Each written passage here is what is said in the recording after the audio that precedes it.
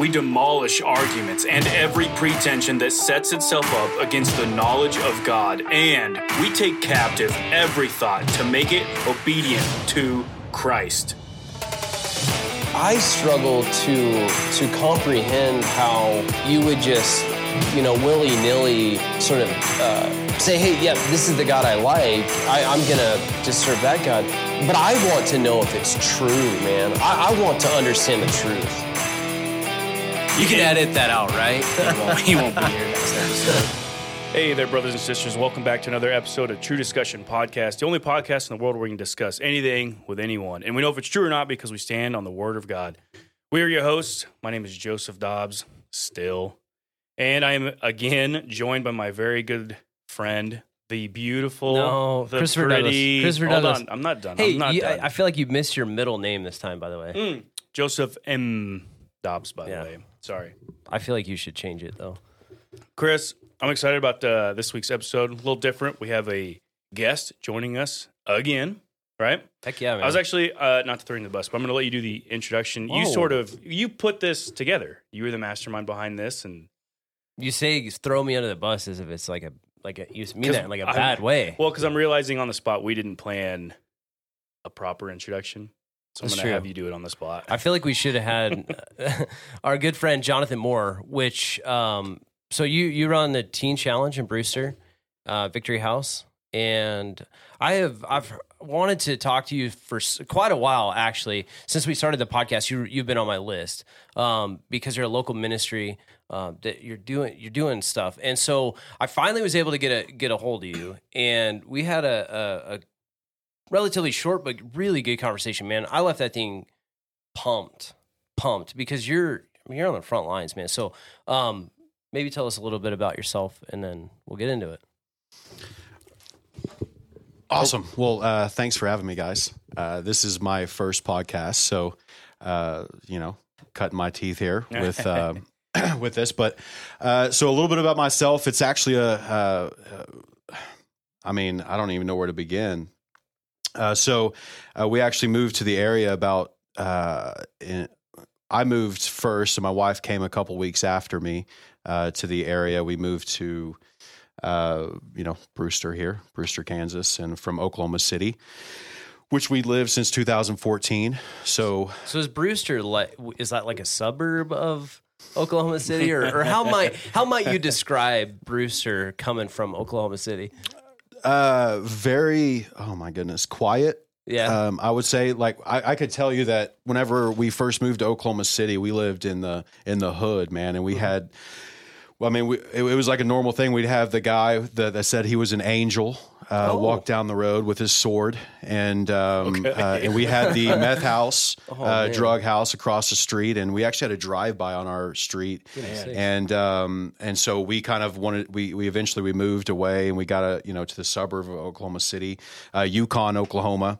Home of Garth Brooks. So Okay. yeah, that's what it says on the water tower anyway. There you go. But no, we ended up coming out here. It's a long story, but I've been with Teen Challenge for over a decade, and I was working at a job. I was the marketing director and operations director for a company. It was a water company that sold water filtration systems, household water filtration systems, and actually a donor of Teen Challenge was basically I was working for him, and we were friends, and he taught me a lot, but it was a very stressful job, very not rewarding for me at all. Mm-hmm. I was basically making other people's paychecks bigger, and there's a Bible verse that says that we need to work for God and not man. Right. And so I just felt like I was working for man, and my heart is ministry. My heart is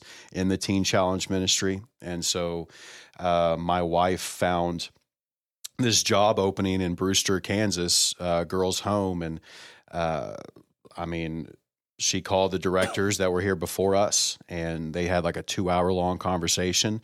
They were wanting to retire and move to Missouri to be closer to their kid. And basically, my wife, she knew that this is what we wanted to do before I even knew what was happening.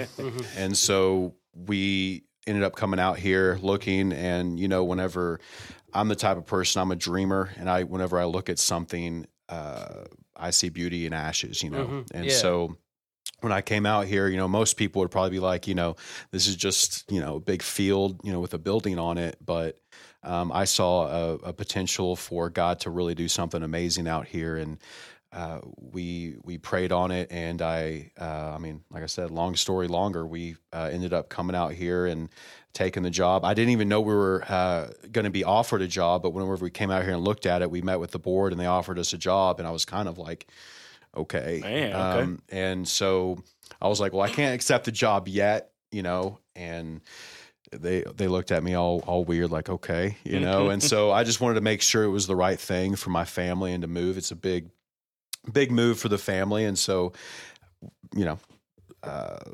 ended up working out, had to tell my boss that, that was a hard conversation in itself. And he's a salesman. And he was like, well, just give me 90 days. Just give me 90 days. And I'm like, I don't think I can give you that long, man. Sure. Because, but I gave him I think it was a 60-day notice or 45-day notice. Mm-hmm. And so just to get everything working right at my old job. And anyway, came out here.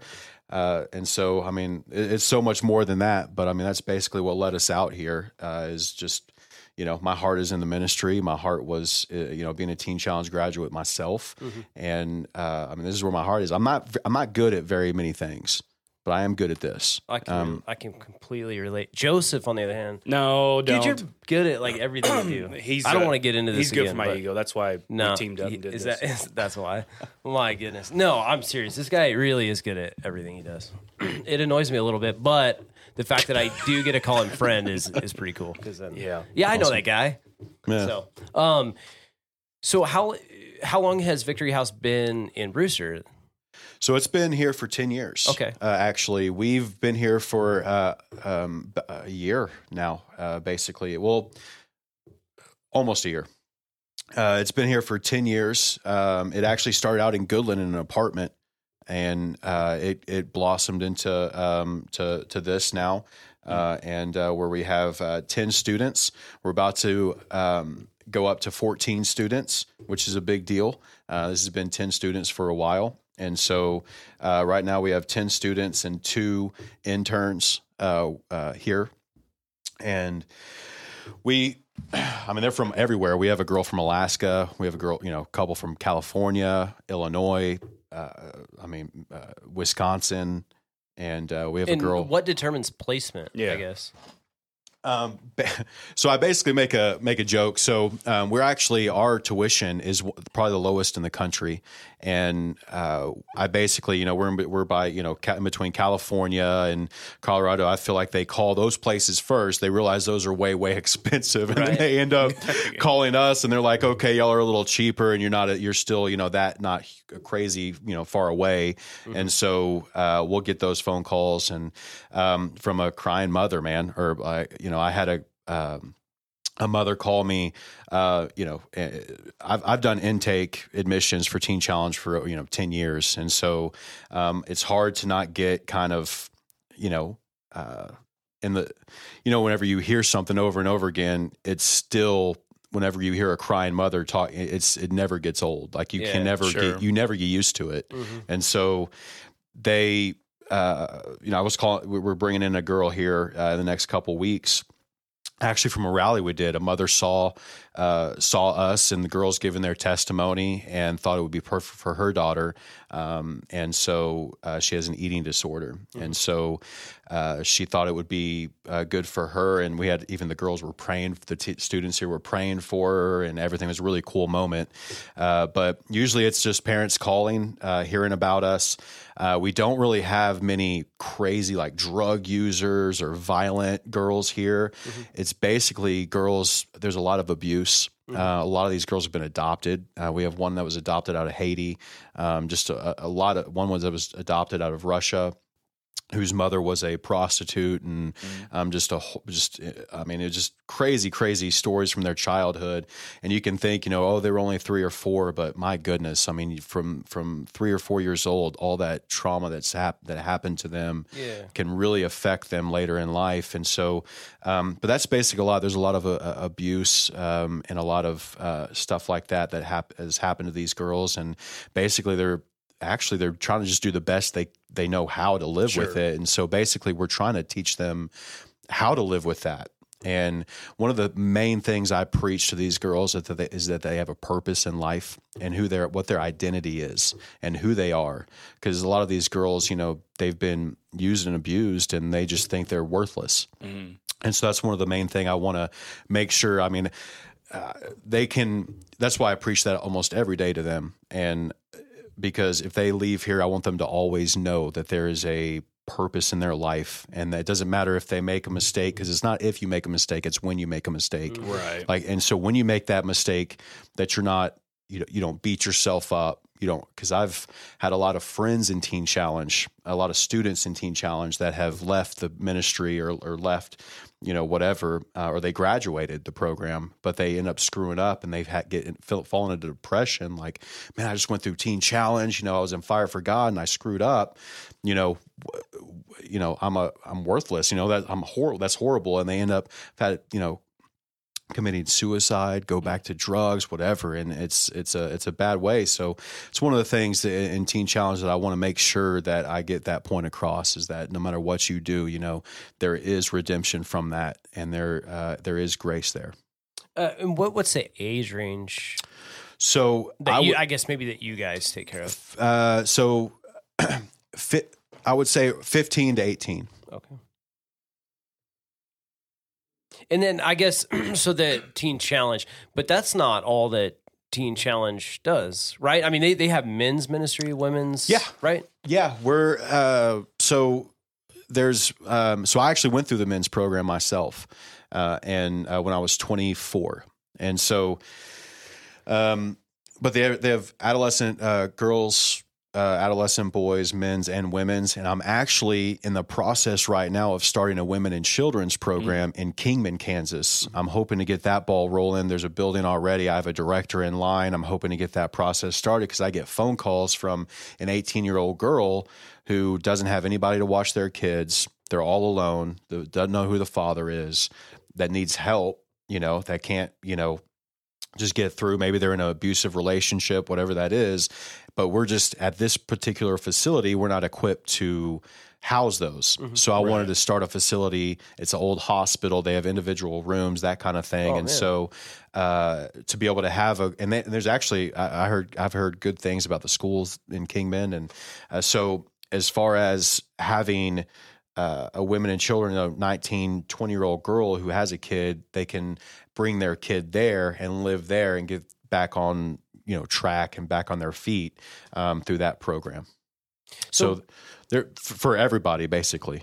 Yeah. So tell us a little bit about the process. So you have, so you kind of talked about the intake process just a little bit as far as getting a young lady here, or again, elsewhere would be other age and gender and things of that nature. But as far as it goes here, the intake, and then the program is how long of a program?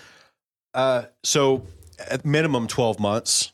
We have some girls, buck the system a little bit, or they refuse to do things. They're very defiant. And so that kind of sets their program back if they refuse to do the work, because there's Teen Challenge curriculum that you have to go through. Mm-hmm. They're obviously in high school, so they have to stay on track with that. There's something called academic discipline. If you're not up to date with your studies, that kind of thing, that sets you back. So it's usually around 12 to 15 months. Mm-hmm. We have parents wanting their kids. We had a conversation with a parent that said that their daughter's never been this active in school and done this well in school and actually finished stuff, and he wants her here for 2 years to finish school. I don't know if I can do that or not. But it is, I'm just glad that we can help. And so, yeah, I would say 12 to 15. So is that is it a court deal or I guess what if they're in 3 months and like, man, I just can't cut it. I want to go home.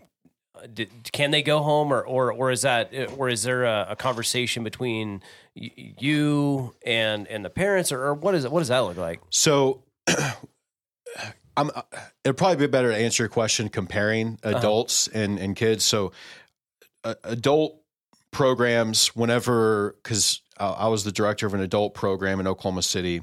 And if there was a guy that was bucking or like doing like not following the rules, I would just say, sir, the door's right there. You don't have to stay here. Right. You know, like and so that was easy. You know, you just, there's the door. Here, can't do that to a 16-year-old and just say, hey, there's the door, you know? Yeah. So basically you have to just talk them through it, make sure. And another very important thing is being on the same page with the parents. And one of the things I say in admissions is say, you know, they're going to probably say all kinds of things about us.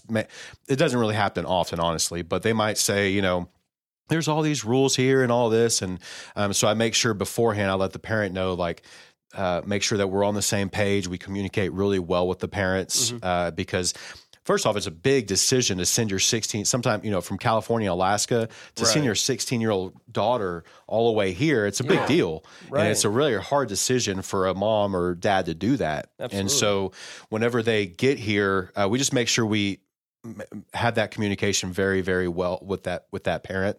And, but if they do that, we always let the parent know, hey, you know, we have an issue with a lot of girls that like to cut themselves. So, you know, I'd tell the parent, you know, we're not a lockdown facility. We can't, you know, they're not in a cell or anything. So, I mean, we lock everything up here. But I can't. So if something were to happen, or let's say a girl, you know, sprains an ankle or something like that, where you're like, hey, you know, we text the mom or call the mom immediately, that kind of thing. But if they're like punching a hole through the wall, because we had that happen recently, and we'll tell the mom, hey, you know, this happened. And, but yeah, communication is really key with that. But we just talk them through it because at least they're having that issue here and not outside of here. Because if it was outside of here, they might, you know, cut themselves. They might try to take their lives, whatever that is. And so we're glad that happens here because we can talk them through it and teach them how to get through that. Yeah, that's cool. Very cool. I do want to back up a little bit. I think one of the things that I have experienced in my journey is like a criteria for what makes a person gosh darn it. What am I trying to say here? When they are like qualified? Yeah, qualified. Gosh darn it. I'm sorry. You can edit all that out, right? Yeah, we'll totally edit that out. So that's one of the things that I've run into in my process is being under qualified, right? Right. I want to talk a little bit about your process coming up, like in life. I feel like we have a pretty good understanding, and I got some questions as far as the ministry here. But if we could, and if you're willing, I'd like to kind of talk about how you grew up and how are you qualified, finger quotes, because you clearly are, and so yeah, I'm not qualified to do anything like this. I mean, I have to absolutely lean on the Lord and the Holy Spirit to guide me. Without Him, it's pointless. I mean, I definitely, but as far as these girls, you know, because they can say, you know, they're going through this or you don't understand, that ain't true. Like I said, I'm a Teen Challenge graduate, and I can definitely relate. I'm not a teenage girl. But, right. Sure. But I mean, but as far as for the listeners who didn't know, to compare the adult and teens, like they really all have the same issues. I mean, it's crazy because even adult men, I mean, there's a lot of abuse and a lot of guys that went through, just guys don't talk about it as often. And so like a lot of times this behavior, it stems from abuse. Like being younger, I'm blessed. I never was. I actually, to start my story, I was actually raised in a Christian home, a good home. And so I I just fell in with the wrong crowd, and it was just I don't know. I just fell in the wrong So was crowd. that in your Simple. teenage years then? Yeah. So I started, I was born in Bryan College Station, Texas, Houston area. And I'm a huge Houston Astros fan. So whoever's out there, save your jokes. But I'm from Texas, and it started actually in youth group. To be honest with you, I started it was the two friends I had. 3 or 4 friends I had. We met all in youth group. Is basically how we all hung out, and we met there, and we realized, we go to the same high school, because my graduating class, another thing that I'll probably believe, it was 600 people in my graduating class. Man. Here, I think in Brewster's like 10. Right. So, so that's kind of how. And I was a big sports guy. I played a lot of baseball. I played football, but like I said, there's a lot of guys that were a lot better than me. So, I was like 3rd, 4th string, but baseball, it was my niche. I was really good at that. And so, that was my sport. But I also, I hung out with, the stoner kids and the stoner guys. I like to smoke weed and hang out with them. I just wanted to be cool. I just wanted to be able to, hang out, follow the crowd. And I never, my parents, loving parents. But as far as my dad, he worked all the time. He taught me my work ethic. I've very good work ethic because of him, but he just wasn't. So my dad was manager of a JCPenney, and he didn't have a college degree, and he started out, as a just a sales associate, and he worked his way to the manager, making 6 figures. And so he worked very, very hard to provide for his family. And so my mom was the one that forced us to go to church and try to get that. But, I did everything. I went to the mission trips, youth trips, heard Louis Giglio speak, and David Crowder and Passion, all of them before they were even that popular, in Florida. And so I was in the drama team, and, I would do drama and with the youth group and do all of that, sung in the choir, did all of that, man. And I was the choir guy, but I just wanted to, fit in, and and that was like the crowd that I would hang out with. And I guess that was all around me was, smoking weed, drinking. And it was a suburb of Fort Worth that I went to high school with, Weatherford, Texas. But, it was just one high school there, and that's what everybody did. And so I just kind of fell in line with that. And so around like 17, 18, it's actually a crazy story. So my friend's grandmother had, this is a pretty harsh story, but my friend's grandmother had cancer, and she would get, and this is back in 2003. And so it was when OxyContin was being handed out like candy. And do y'all know what OxyContin is? Oh, yeah. It's basically, synthetic heroin. Yeah. And so, and people, like, there's a documentary, I think, on Netflix about this specific subject, how around that time, OxyContin was just being rampant. And so my friend stole them from her. She never took them. And so she had hundreds of just that she never took, that she got mailed to her. And they were just like, and so I was 16, 17, and those are you can sell those for high dollar. We were selling for like $3 or $4 because we were just dumb kids. We didn't understand what we were doing. And so I just got hooked to that. And it made me feel amazing. And I just was like, I've never felt anything like this before in my life. It made me more confident. It made me more, social. It made me more active, and it made. I thought at the time that girls liked me more, or whatever that was. It just made me a different person, a person that I liked. And so when, but eventually, whenever you can't really go without it, that's when the trouble starts. And whenever, eventually, you run out, or eventually, you don't have the money or whatever that is. And so basically that's how I got my start, was OxyContin. And it was pretty bad. And so there was even one point, because his grandmother moved to Abilene, Texas, and we actually went to her house pretending like she didn't know who I was, and I pretended that I was in the band in Abilene, and my friend snuck around to her back door and got it, or snuck in through a window or something, stole all of her pills, and while I distracted her. And what even makes it an even worse story is she wrote me $100 check for band equipment. Oh gosh. And so, and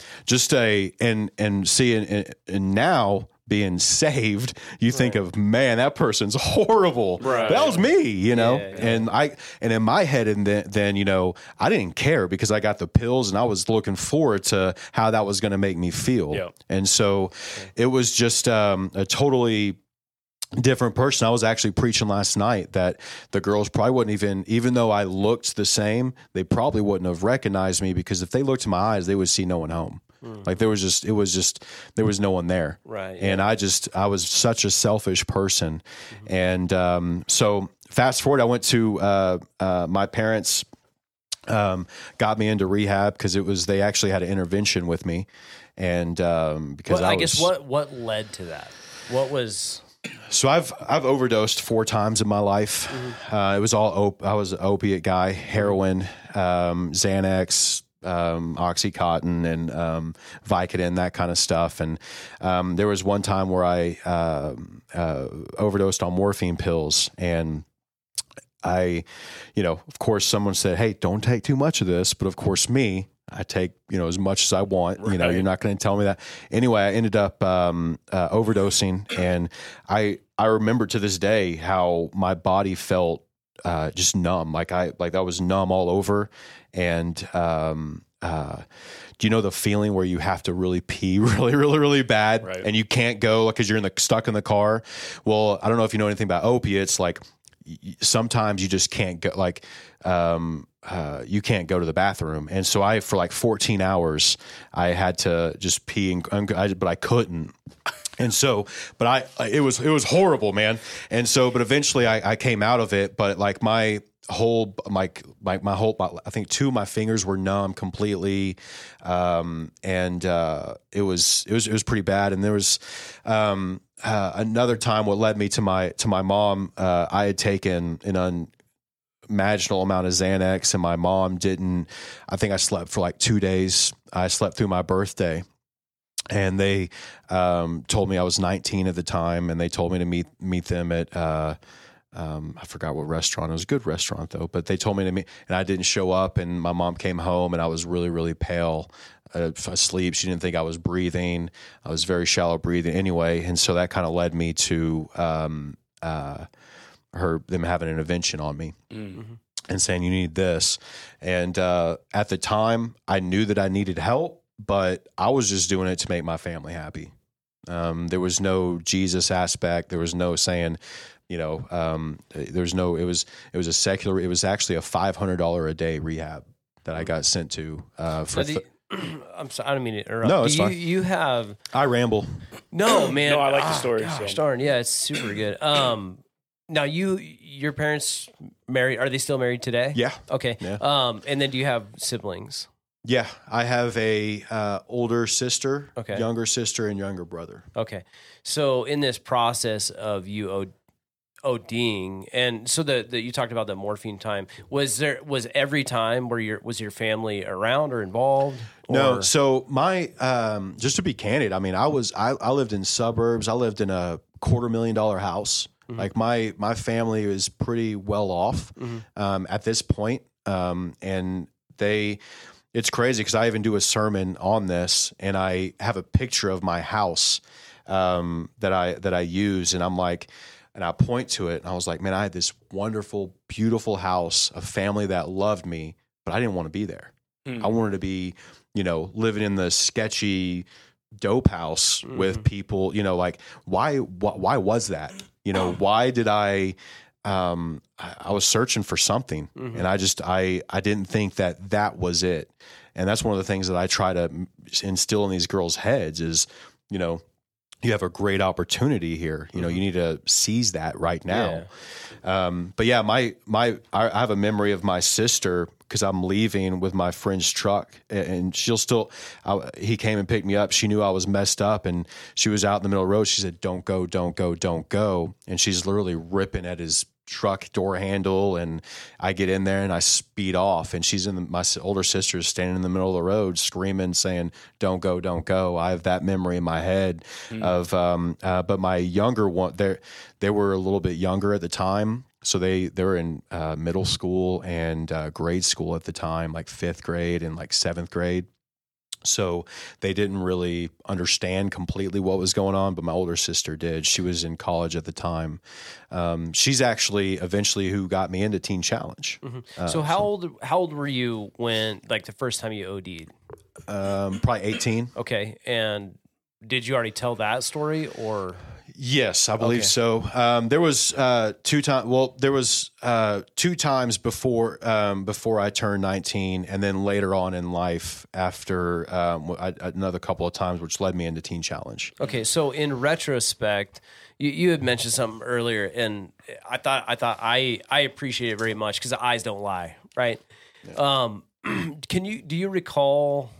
I mean, I guess again, it would be in retrospect, but just that look in your mom's eyes when, I mean, not just the intervention, but just that OD, or like you just had talked about, you driving, speeding off in a pickup, and your sister saying, "Don't go, don't go." What does that do for your heart now? Do you recall that? I mean, the eyes don't lie, man, and that's a big one.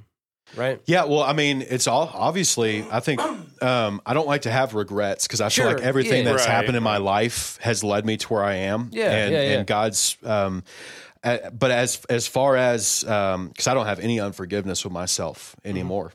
But at the time I can it didn't have any really effect at all.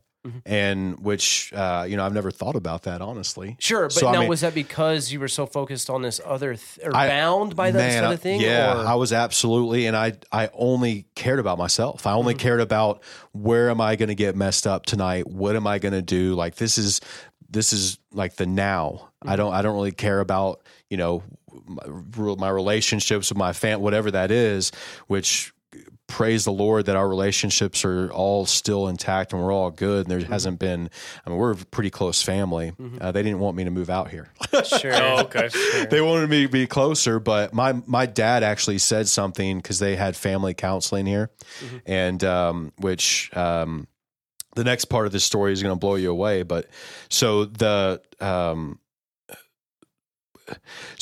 my dad in this rehab, it was in Stephenville, Texas, and it was the $500 a day place where all I did was smoke cigarettes. I smoked probably a carton every couple of days and just sat there. That's all I did. And the guy gave me a whole bunch of Seroquel and just. What is that? It's antipsychotic. Okay. And apparently because I'm psychotic because I wanted to part. So, but my dad told me that anytime he heard an ambulance or he heard he got out in his car, drove and made sure it wasn't me, and made sure that because he thought that I was going to die one. Like he had it made up in his mind. And hearing my dad, because I told you my dad, he was a worker. We didn't really have. We argued a lot whenever we saw each other, but I think now looking back, it was because he saw the potential in me and I was wasting it. And, but I mean, to hear my dad say something like that is profound because he doesn't talk like that. And so, but again, I mean, at the time cause I was sober and I felt it at the time. Man. I'm sorry. Was this was just after, or was this? This was during my first rehab stint. And he told you this. He told me that, like, it was a family counseling kind of thing, and the family came and they were trying to support me and stuff like that. But that rehab actually sent me to a halfway house in Brownwood, Texas. And this was looking back, I'm a 19-year-old kid. And they sent me to a place where it was like 35, 40-year-old men just getting out of prison. Very, very harsh guys, and which I don't know why they that was their advice, was to send me there. My mom, brought me, and she was like, okay. And, she was kind of a little, I had, whenever I got there, I wanted to do better, but at the same time, whenever everybody around you is, cause so I never had smoked crack before. First time I ever smoked crack was in that halfway house, in the place that rehab sent me. And so I had never, I had everybody around me was, I guess there was a couple of guys, and they were like, hey, they have, they brought it. And I was like, oh, I've never done that before, and anyway, it led down a really, really bad road. I actually got a good job at first. I got a good job. It was $9 an hour back then in 2004. It was actually not bad. Sure. And I was working at Kohler, and they making tanks to toilets. And I was a forklift driver, and I loved the job. It was good paycheck, and it was a good job. And so, but I ruined it. It was literally, I would get heat rash from working in there. It was so hot, and I would stay up all night smoking crack, and I would go in there and that drive a forklift, and it was so hot. And I'm just glad I was young and kind of in shape, because I don't know how I lived through that. But yeah, so they ended up kicking me out because I avoided drug tests. And So this was at the halfway house. yeah, Okay. and I was started, because I wasn't an upper guy. I kind of was, but I was more of a downer guy, and they introduced me to like meth and crack and all of that. And it still doesn't like coffee even like kind of makes me, kind of wiry, that kind of thing, and it's like, but I've never really liked that feeling. But at the time it was like, it's what it is. It's sort of around me. I'm going to do it. So, but anyway, and everybody around me, if they're doing it, Sure. And that kind of goes to like whenever I first went into Teen Challenge. But I can tell you that in a second, I guess. Yeah. Yeah, because I want to know how that all leads to. Because you said that intervention, or I guess the first one. I guess I don't know how many there was, but it was just that one. Okay. So leading into Teen Challenge, so I ended up leaving that halfway house and getting out of there. They kicked me out. I had to pawn a bunch of stuff to get gas money to go home. And at the time, my dad took a transfer to Oklahoma, and little did I didn't know at the time, but they knew I was coming back. And so my dad called the company and was like, hey, can I transfer out of this area? Because they're trying to get me out of that area. And so I didn't know at the time. I thought he just got transferred, because he had transferred from like 3 or 4 times in my life already. So I just thought it was just another transfer. But I found out later that they were trying to get me out of the Dallas-Fort Worth area. Okay. And so we moved to Lawton, Oklahoma, which is not much better at all. Fort Sill, right? Yeah. The place is not, I think it's one of the highest crime by population per capita in the nation. Yikes. And so it's up there for sure. And so we moved there, and I start right wherever I did do a lot of moving around whenever I was younger. I lived in Austin. I moved back, and I left and moved to Fort Worth. And during all this time of me moving around, and That's you or your? that's me. Okay. I'm sorry. I'm all over the place sometimes. No, it's No, we're okay. Because I guess maybe I'll sort of explain where I understand where we're at. Is that so? Like 18, 19. That's when you have intervention. You go to the rehab, the $500 a day rehab. Your dad gets pretty real with you, and then they suggest a halfway house, which really was just a messed up place where you experience uppers rather than the other things you have experienced. And you get a job that, of course, doesn't work out well. Then you are moving to Lawton, right? Yeah. Well, Okay. I moved for a little bit, and then I wanted to go back to Texas. I couldn't Okay. stand Lawton. I see. And so, so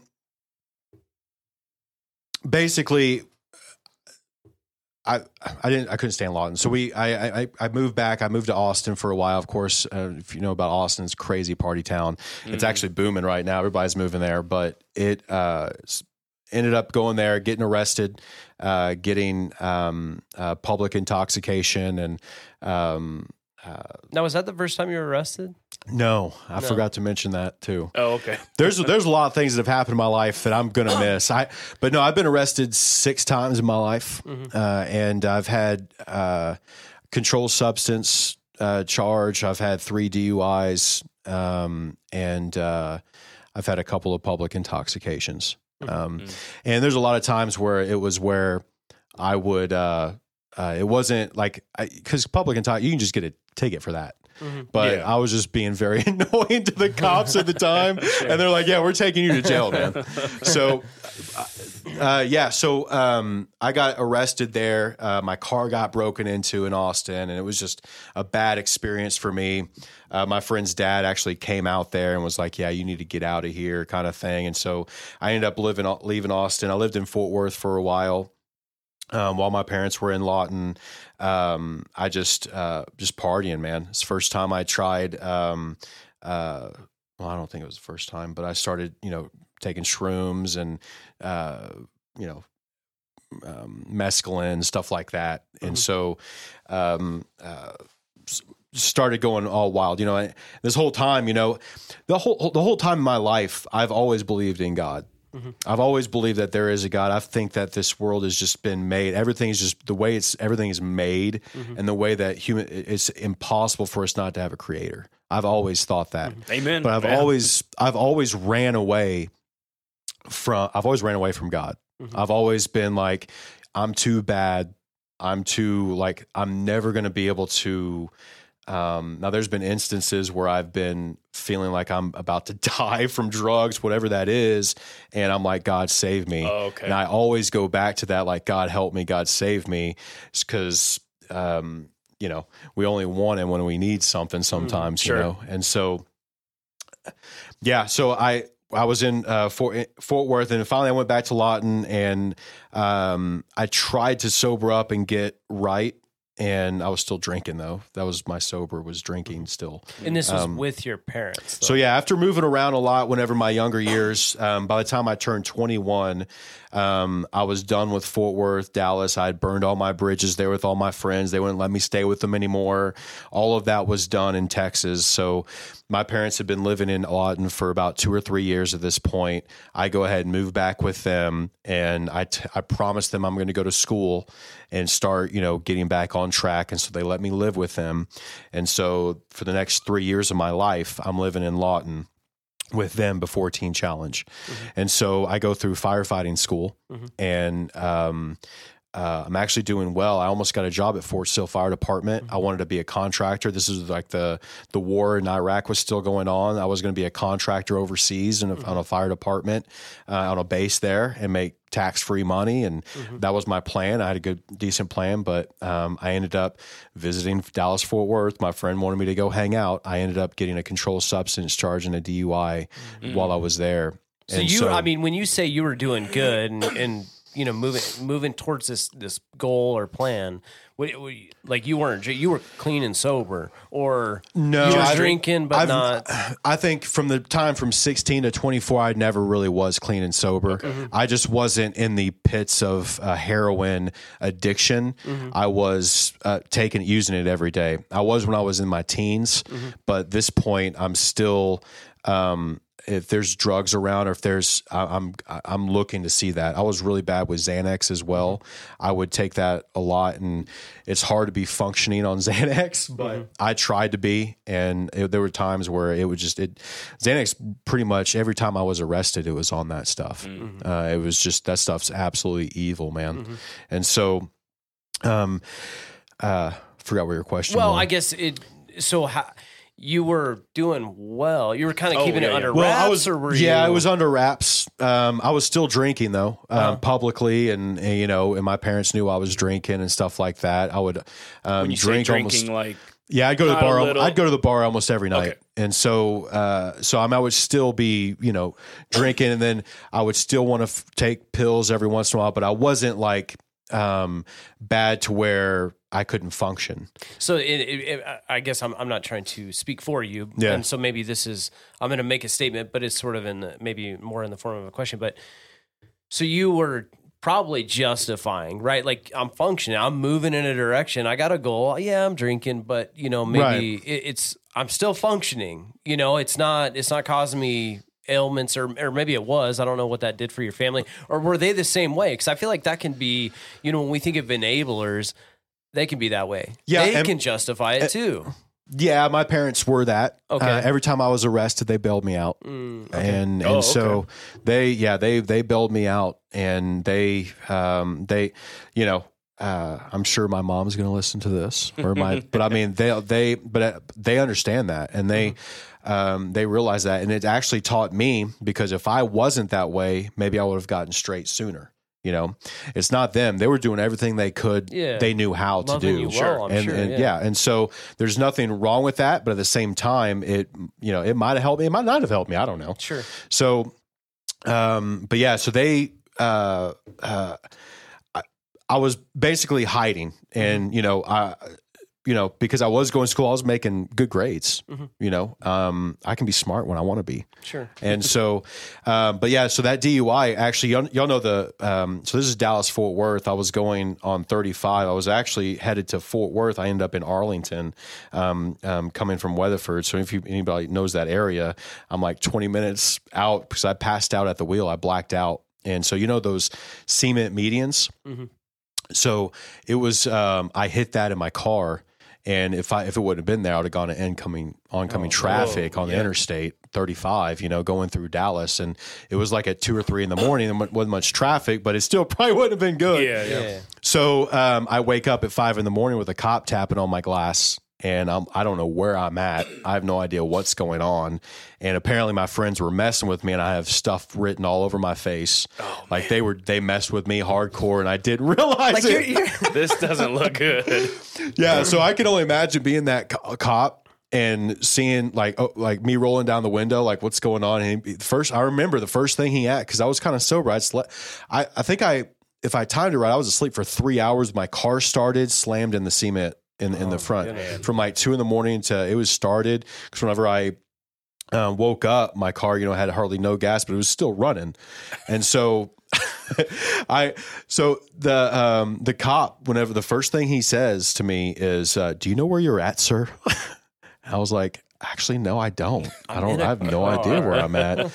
And so they make me do the sobriety test, and I think I passed. But he was like, "Man, you're going to jail, man." Sure. And so that jail I went to, it's probably one of the worst. Tarrant County, on the north of it's not a fun place at all. And so I went there, and my family ended up bailing me out though, and I was out in a couple of days or however long it was, and went back. And so firefighting school, my lawyer at the time, of course, my parents paid for a lawyer, and he was like, "Okay, I'm going to get this expunged off your record, and you'll be good. I'm going to tell the judge, you're in firefighting school, you're making good grades, like this is your goal, you'll be okay." I was like, okay, cool.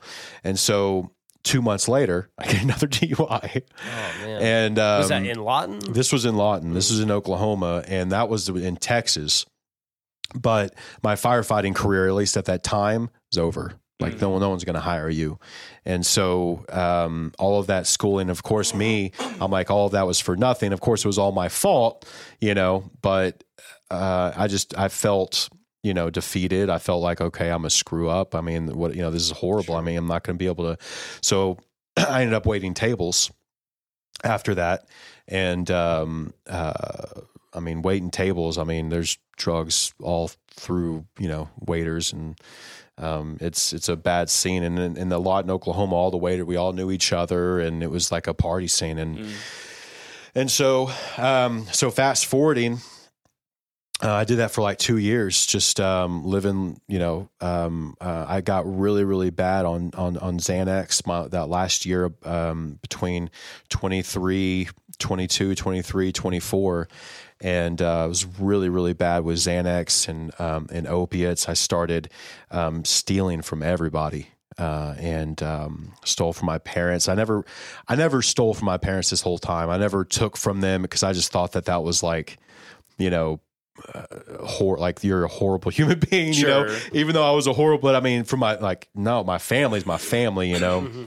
I ended up guessing my parents' debit card code and taking a whole bunch of money out, and just really hitting an all-time low. And I ended up, I was on like a crazy bender, and 4 or 5 days, and stole from the person that stole from the drug dealer. And I actually had, I think it was about 100 Xanax.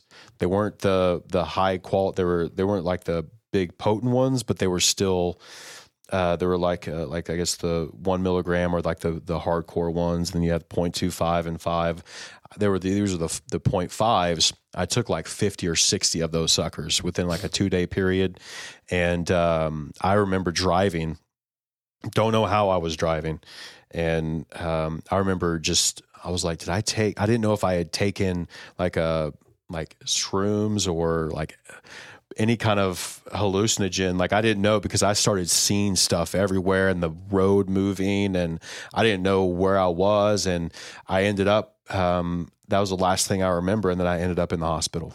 And my mom being in the hospital in the ER, and freaking out, and me wanting to get out of there, and like, where am I at? Like, get me out of here, man. And just absolutely freaking out. And my sister, she works at for CPS in Texas, Child Protective Services, and she had heard of Teen Challenge before, and they offered me that. I guess they had been talking about it for a little while, and my sister was like, "Hey, I heard of this place. It's a long-term treatment place kind of thing. That's what he needs." And so during this time, they offered that to me, and I was messed up. The residual effect from that for like 3 days. And I remember talking to the intake person. His name's David Hunter. Shout out to David Hunter. Amazing guy. He's actually a director of a prison Teen Challenge. There's a Teen Challenge with a pod that has its own pod for prisoners to come in and have a teen challenge in the prison. Oh, man. And that's in Oklahoma. And so he's actually the director there now, but I don't even remember talking to him. I talked to him apparently for like 30 minutes, and ended up not going into that particular teen challenge, but going into the Oklahoma City Teen Challenge. And that whole process, I detoxed beforehand. And because if you take a lot of Xanax, you can have seizures pretty bad from it. And so I go to a 2-week detox, which was, man, it was bad. I did not like it at all. I hated that place. And, and so, but yeah, they gave me, a bunch of, anyway, so I get through the detox. I end up going through Teen Challenge. Actually, there's a couple of guys that, were in the detox with me that went to the same Teen Challenge. So, which I don't know if it was a good thing or bad thing, but anyway, I get into the Teen Challenge in Oklahoma City, and the place is in the hood. It's that's where I used this term before, cut my teeth with ministry, and that's where my heart is for people that are the homeless people, the people that the world is written off, that say you're not going to amount to anything. Those are my people, man. Yeah, I have a heart for those people, and a lot of the girls are like this. Even their parents say, there's no hope for you, or there's whatever that is, and I believe that is absolutely a lie from the pit of hell. Sure, and so yeah. Well, you're kind of coming from that. Yeah, absolutely. And so, so you go to Teen Challenge. Were you resistant in that, or? So yeah, I was screaming the whole way, "Don't make me go! Don't make me go! Don't make me go! Don't make me go!" to my parents. But in the back of my mind, I'm like, "Am I really? I'm 24 years old. Am I going to go live with mommy and daddy and have them take care of you?" And so I know that I need this in the back of my mind. And so, because I can't live like that anymore. And I know, like I said, I believe in God. I know He's real. I know He's kept me alive this long. And so, so many things that, happened in my life, so many near-death experiences that have led me to be at that point in my life. And so a lot of people say in Teen Challenge, I was, the first month I was there, the first week I was there, I was transformed me. It took me the whole year. It was a 12-month program. It took me the whole year. I'm a very hard-headed person. Sure. And so whenever I got there, to be honest, the first time I getting into Teen Challenge was my first day. I got offered. You're not supposed to smoke cigarettes in Teen Challenge. Okay. I got offered cigarettes, and so it wasn't, like I said, it was a brand new Teen Challenge. It had a new Teen Challenge that was very understaffed for a bunch of guys that, some of these Teen Challenge guys, I mean, they are, a lot of times in Teen Challenge, especially adult programs, they are avoiding jail sentences, which it can be a very good thing for a lot of people, because instead of a lot of DAs, district attorney, like they like that. Lawyers like this because instead of them doing a 2 or 3 year jail sentence, they can go, okay, Teen Challenge is an inpatient program. Why don't we send them here instead to avoid, this 19-year-old kid going to jail? And so that was kind of what a lot of guys were there. They were there to avoid a jail sentence. So it wasn't like a lot of guys wanted to be there at the same time. They were doing that to get out of a jail sentence. So whenever I first got there, hey, do you want to smoke a cigarette? I'm like, absolutely, come on, because again, I'm a very easily influenced guy. And it's hard for me to say no to things like that. And again, I wanted to be a part, all of these guys were already here. I wanted to fit in. I wanted to be a part of them, even though in the back of my head, I kind of was wanting to be there. And so whenever I got there, there was 7 or 8 other guys there. And so I was like the 8th guy to come in. And, so anyway, that was my first day. And so it was a pretty bad time. I ended up, having a couple of female relationships I shouldn't have had. I ended up taking drugs in the program. I was there. I still joke because there's this guy named Matt Carroll, and he's actually works for corporate Teen Challenge right now. And, but he was a staff member then. And he said that he was so stressed out one day, he was coming home and he saw me because I was crawling through a window. It's a 2-story building. I was crawling through a window because I knew it was unlocked to get to a phone. He saw me crawling through this window as he was driving through, but he didn't want to do it. He was so stressed out from the ministry and being a part. Like he was just like, I don't care. And he kept driving. He tells me that story still, because it was very understaffed. Whenever you're trying to take care of that many guys and it's like 1 or 2 staff members, it is absolutely stressful. Here, we're blessed with good staff here, and again, not to get ahead of the story, I've just had so much experience. I tell the girls all the time, I was like, y'all are probably even way smarter than me. I just have more experience than you. Right. And I've been through a lot of things to where I know what to avoid and what not to avoid. So anyway, I was really, really bad. And then I ended up going to a church service and I got saved. I got baptized again. I got baptized in the Holy Spirit through in a service, and I just got blown away by God. And so this was while you were in the. It was while I was in the program. It was probably about how far into it. So it was probably, maybe 4, 5, 6 months in, maybe, and so I ended up just to tell you a little bit about me. I'm like I said, I'm kind of a go-getter, and like so I was in the program with 2 different directors. The first director ended up leaving, and another director came in, who that director is still like a brother to me now. And so his name was Bob. And, but before this, there was another guy in there, and he put me, I was in there for 2 weeks, and he put me answering phones and for the center because, low staff. And then he had me help with the banquet.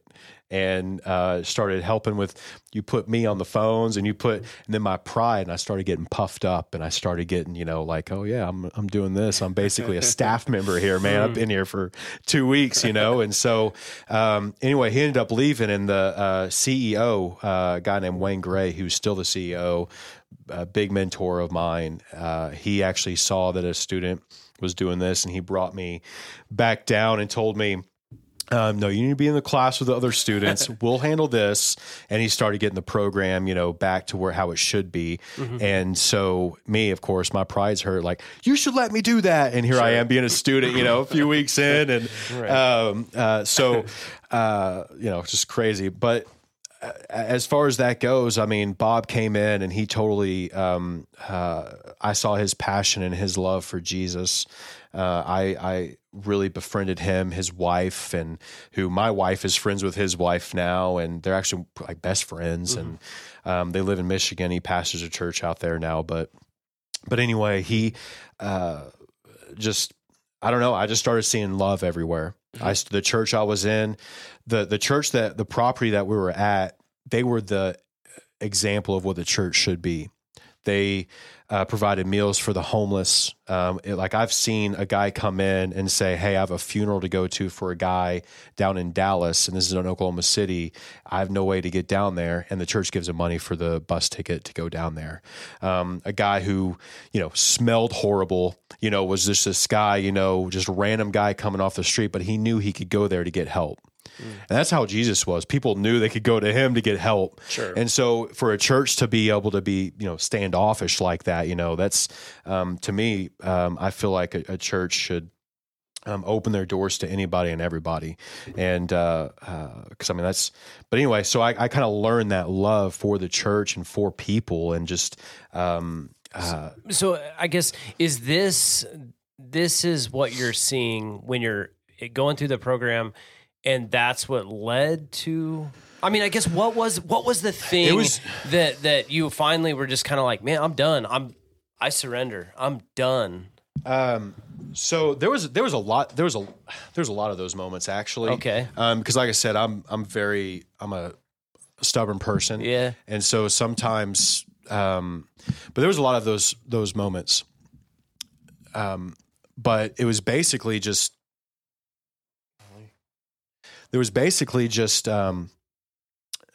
seeing God work in people's lives over and over again, and seeing that if he can work in their lives, why can't he work in mine? And I started thinking, and this is, more charismatic of a church. There's Assemblies of God Teen Challenge, was started by David Wilkerson in 1958.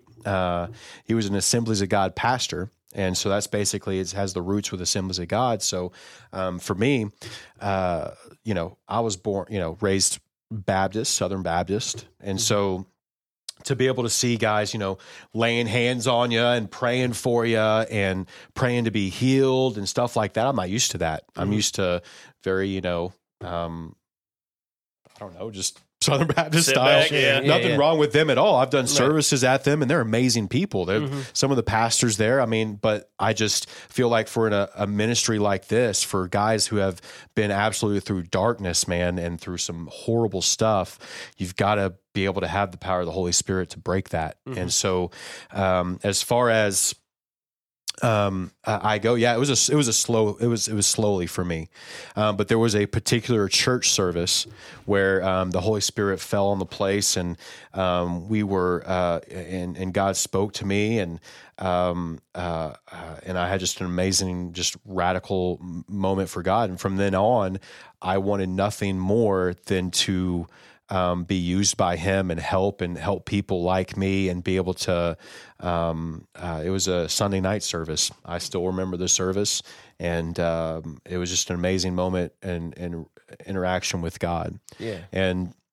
And after then, I did struggle still. Sure. But as far as that goes, I mean, my whole program, Teen Challenge curriculum, you learn different things. You learn how to deal with anger. You learn how to deal with just different attitudes, and you learn character qualities, and you have to memorize a lot of scripture, and you learn you learn the word. I always read the Bible, but I never ever actually read the word of God. And being in Teen Challenge, you actually have an opportunity to read the word. I even joke with these, and they don't believe me, but I'm like, man, I would love to be a student again. Imagine having all your meals cooked for you, your laundry done for you.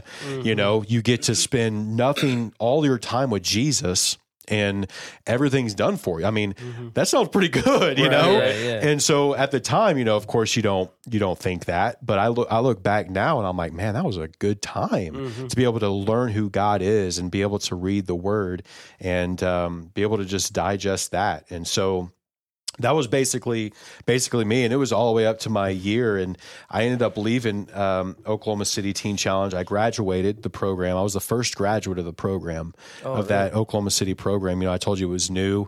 There were 7 guys before me. Yeah. They all didn't make it. I was the one that made it, and so that graduation certificate is the most cherished thing I got.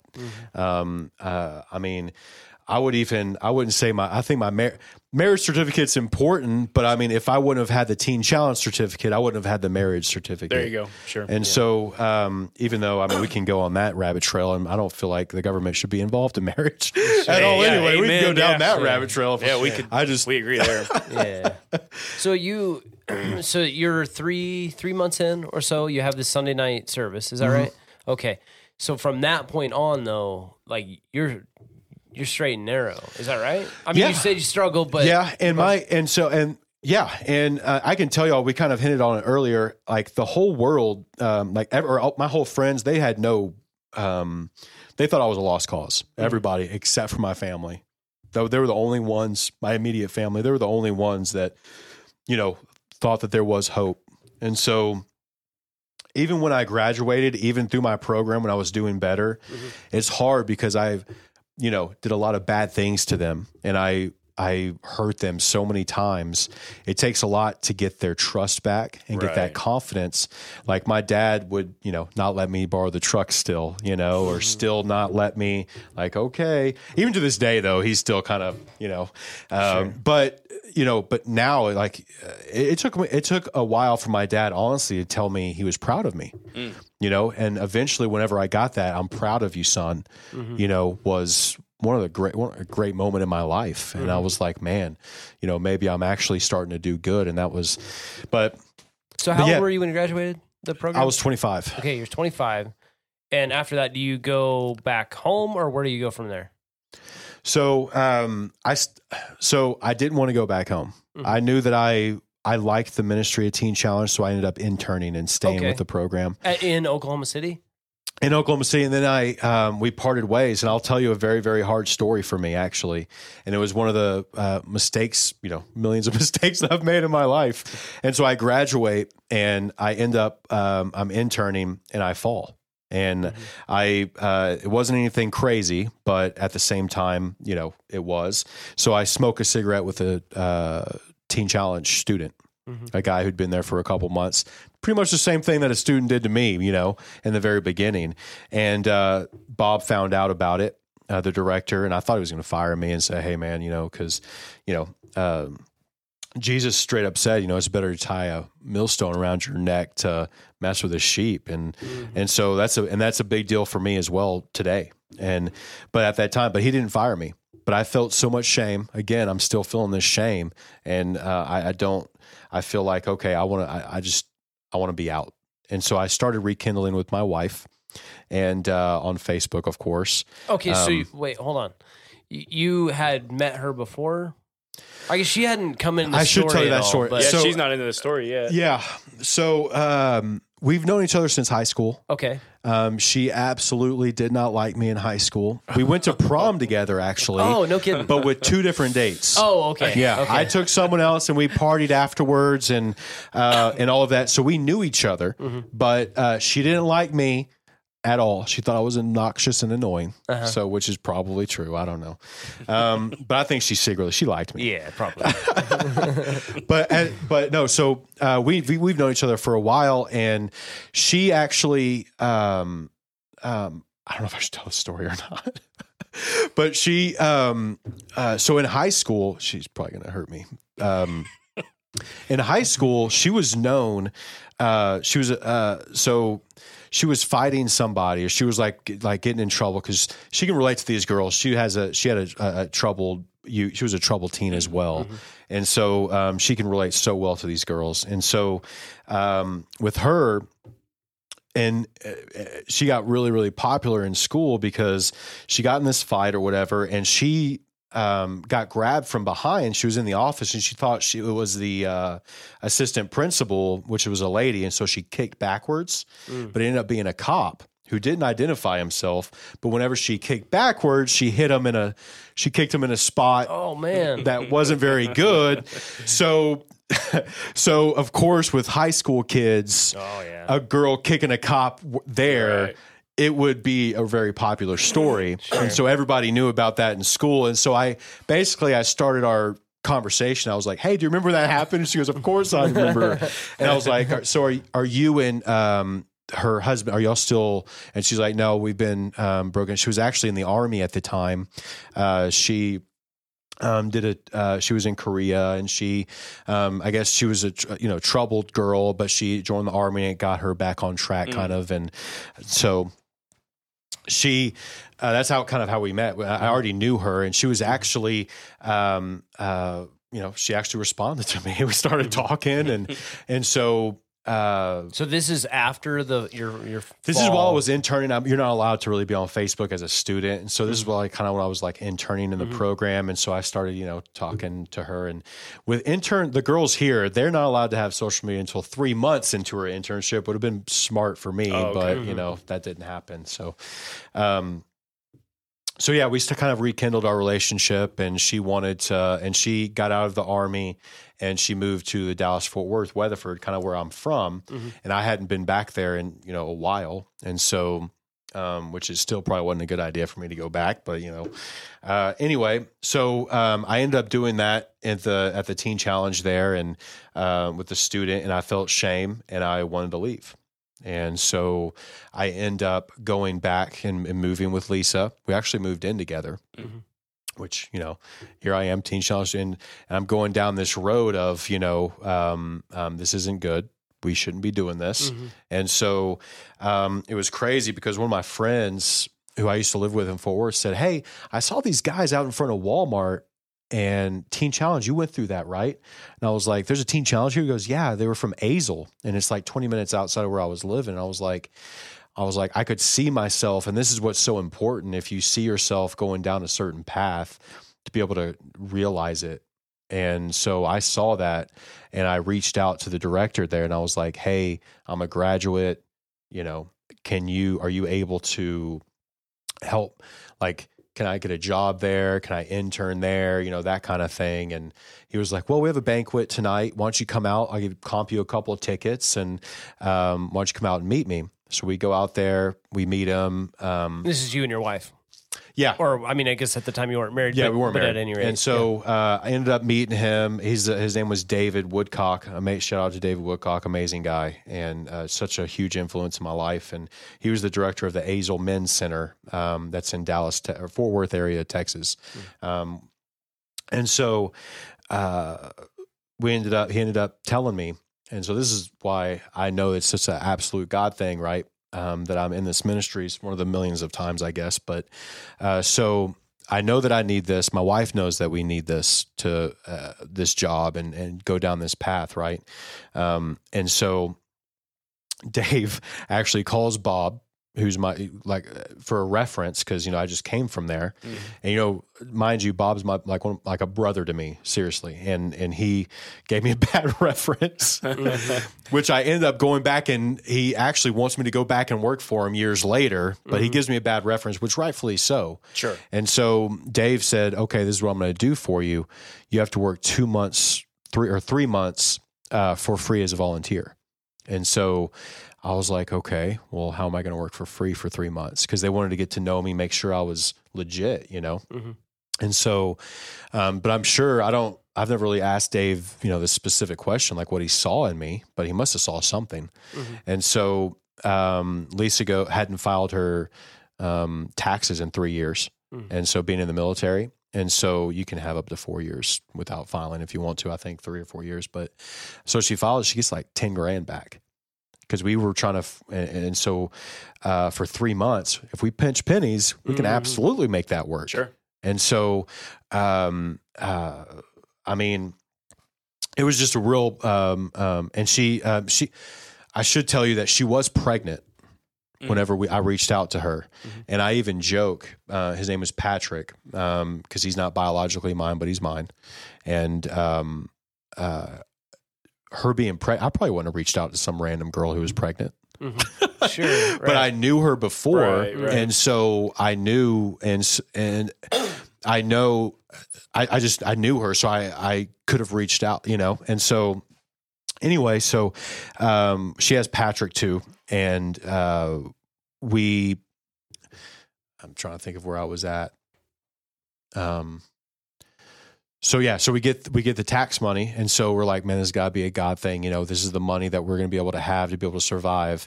And so I ended up, and shout out to Desmond who did the schedule. Cause they were like, cause I thought volunteer, I'm working, 1 day a week, 2 days a week, whatever. And he asked me when I can work. I was like, whenever. And so I'm on the schedule 6 days a week, Man. working like 80 hours a week. And it was, for free, and so, but I can tell you guys, I had the most growth in that part of my life than I've ever had in my whole entire life.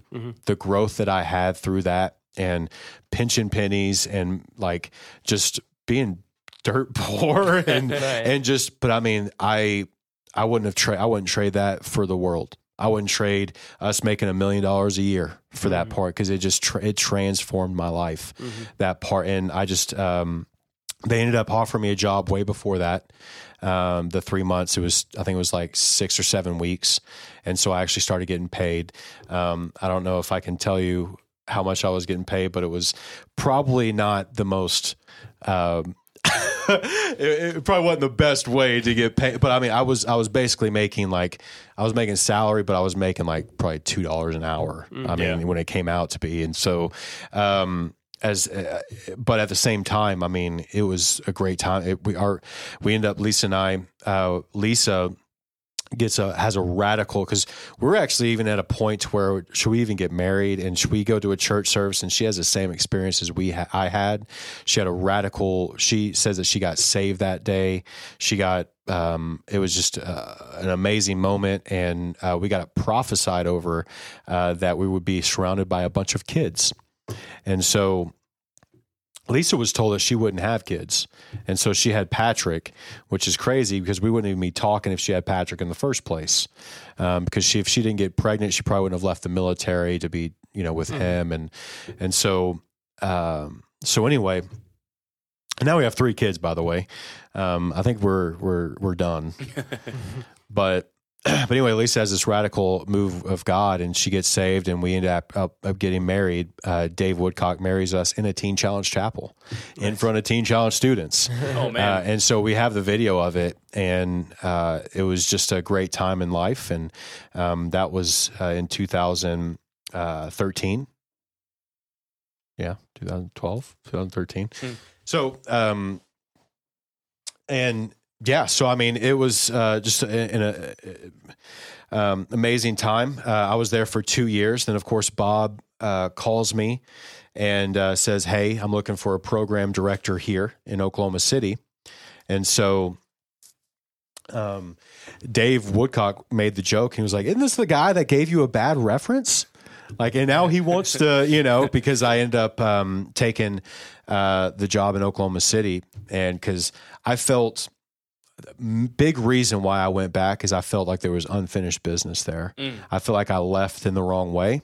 I felt like I needed to finish something there and accomplish something there. And so that was a big reason why I went back. I felt the call of the Lord. And I also felt like, man, I need to actually, let's do something good there. Cause I left in such a bad way. So ended up going back there and working there. Bob ended up going to be a pastor in Michigan, and he gave me a reference for the director. And in 2015, End of 2015, I became the executive director for the Oklahoma City Teen Challenge, which, 6 years ago, I was a student there. Right. So, I mean, talk about a God thing. I mean, who would have known in a million years that would have happened? And so, ended up in Oklahoma City until for a few years. They moved that program, wasn't owned by us. It was owned by that church there. So they wanted to move to Stillwater. I started that process, ended up staying in Oklahoma City, working in I got out of ministry, worked at the, like I said, a donor. I was going to move back to Texas, and become a program director of a boys' home there in Texas. But didn't really know what I wanted to do, but I ended up, the guy called me, his name is Jared, huge influence in my life, big mentor in my life, Jared Williams. And he was like I said, he was a donor, and he was like, hey, I actually have a thing going on here. I kind of want to start a ministry here in Oklahoma City. And so I ended up staying with him and working at his business until we could open up a ministry kind of like that on our own. The guy's a multi-millionaire guy, very, very successful guy. Basically, I was in business school. He taught me so many things. But 3 years passed working for him, and there was no sign of a ministry. And I just felt like that was the reason why I came and took this job, was to be in ministry and to help people in this area. And so, have you ever had like a stressful moment to where your eye starts twitching or like something starts twitching? Like that's what that job did to me. I remember the national sales director and I, who we're outside of work, we're two peas in a pod. We're close. At work, I remember being in the marketing room, and you don't argue in front of your subordinate or your employees. Right. And him and I just having a face-to-face screaming match about certain things. And I'm like, what am I doing here? Like, what is this? What's going on? And I'm sitting here, like I said, working for man and making other people's six-figure, and I was making decent money myself. I was very blessed, and we were living, like I said, in Yukon in the suburbs, had a nice house and a neighborhood where Patrick had, friends everywhere. And we just had our baby Anya.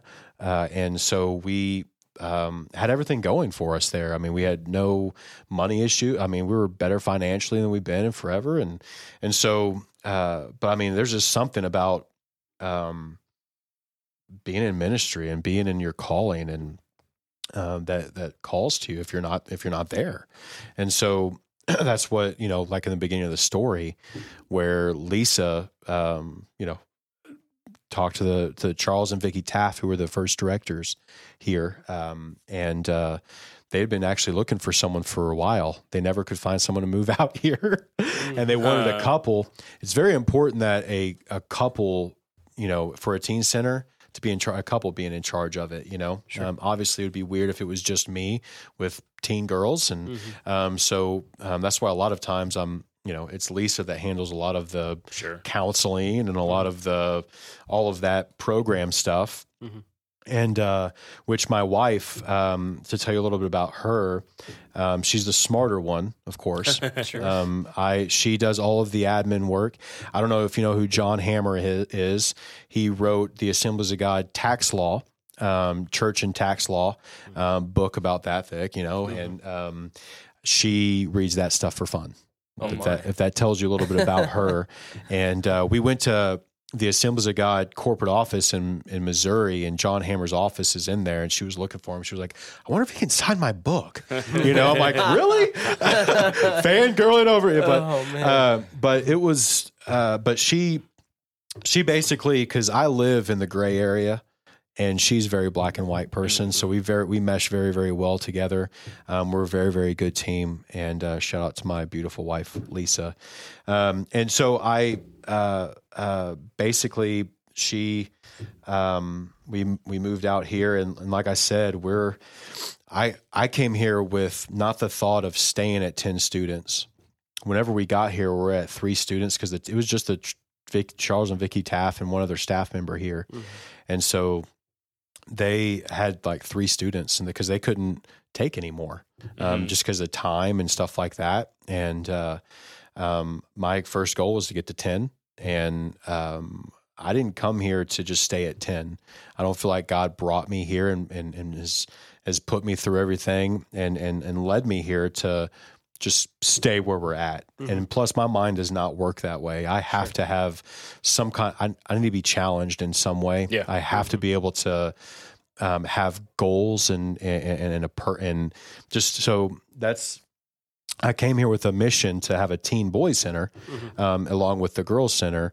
But God has led me to, there's an Alton Men's Center in Kansas that needs help reopening. And I want to be able to do that, just because I've talked to the board members there, and it's been around for 17 years. And for it not to be there, it's a heartbreaker, and it has the opportunity to help 50 men. And so, so I'm hoping to open it soon. It needs a little bit of financial help. Our center is absolutely blessed, but we're not that blessed to put, $100,000, $200,000 into a building. And so I think that over time we'd be able to do that. And so also there's a center in Kingman, a women and children's center. I don't know if I talked about that yet. Yeah. So God is basically leading us to these centers, over a boys center, but God's timing is perfect. But I feel like, the growth here, I feel like, the message, just basically like, everyone has a purpose in life. It doesn't matter where you're at in life. That message needs to be heard everywhere. And I feel like right now, especially with young people, the world is telling them to be so many things that they're not. Yeah. There's just so many different things. And so they need to know who they actually are, a child of the living God. And so that's my thing here. And I feel like that needs to be preached. And, but yeah, so I'm guarantee you I skipped a whole bunch of stuff, but I guess that's it in a nutshell. Yeah, no, that's good. I like how you kind of even circle back to purpose and identity being absolutely a big part of it. The thing that I love about your story is that's the gospel, right? That's the redemption story. Lazarus was in the grave, man, dead, and Jesus rose him, right? The shortest verse in the Bible, right? Jesus wept. Yeah. There's that compassionate piece. I love it, man. I like how you have gone through this stuff. I guess that would be my question at this point is how much value or sort of clout does that, not clout, that's probably a bad way to put it, but does it bring to the ministry the fact that you've walked the path? Well, I can also tell you, you brought that Jesus wept scripture, just where his heart was is how I feel like every Christian's heart needs to be, right? Whenever they see that pain and that suffering that people are going through, whatever, that's why he wept. He didn't, he knew Lazarus was going to be out. Yeah. He saw the hurt, and so I see that whenever a mother, I think of my mother, I think of, I feel like I'm a parent now, God has blessed me with 3 kids. Who would have thought that the dude overdosing on a couch, would have a wife that would actually marry him, first of all. We're about to celebrate 9 years, and to be able to actually stay with me that long, and then actually bless us with 3 kids when Lisa wasn't even supposed to have kids. And so, and actually just childbirth has been we've lost 3 kids too to miscarriage. And so it's just been children. We just thought we would never be able to have them anymore. Any. And so, but, which that's a crazy story in itself. But as far as, for me, to be able to relate as far as that goes, I wouldn't say maybe because we don't have any girls here that were crazy, heroin addicts here. There are basically, the parents have seen the signs of that, and they want to nip it kind of in the bud before that kind of blossoms. There's some girls here that have actually had that issue, but I don't think they're, because I can kind of see if someone's been, Sure. I can relate, I can see if that person's been through something or not. Yeah. And I don't really see that in a lot of the girls that are here. I feel like there was signs of that. And, but as far as me, I mean, just seeing having compassion for, a girl that has been through what she's been through. We have, girls that have been involved in sex trafficking and just a lot of things, that pure hell, pure horror that they've been through. Yeah. Some of these things, but I mean, I can't relate to that aspect, but I can relate to being through hell and being through just the feeling like you're an absolute worthless human being and that nobody cares about you and there's no, and I've been through that and I've felt that.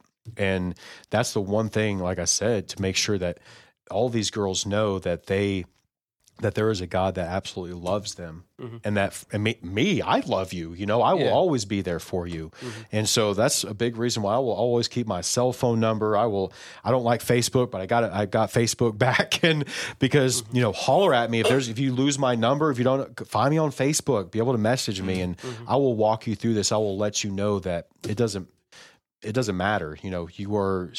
Doesn't matter what you do, God can forgive you. There's grace. Yeah. If I could, earlier you had talked about some of the different programs and things like that, and the overarching relatability, right? And we could call it human nature, whatever you want to call it. However, we all as humans, and I think that you kind of alluded to this, but I wanted to press in, we're reactionary. Right? Like we react in a particular way because of a particular situation, right? You had talked about, how can a 3-year-old be so impacted by things that happened before they can even remember any of it, right?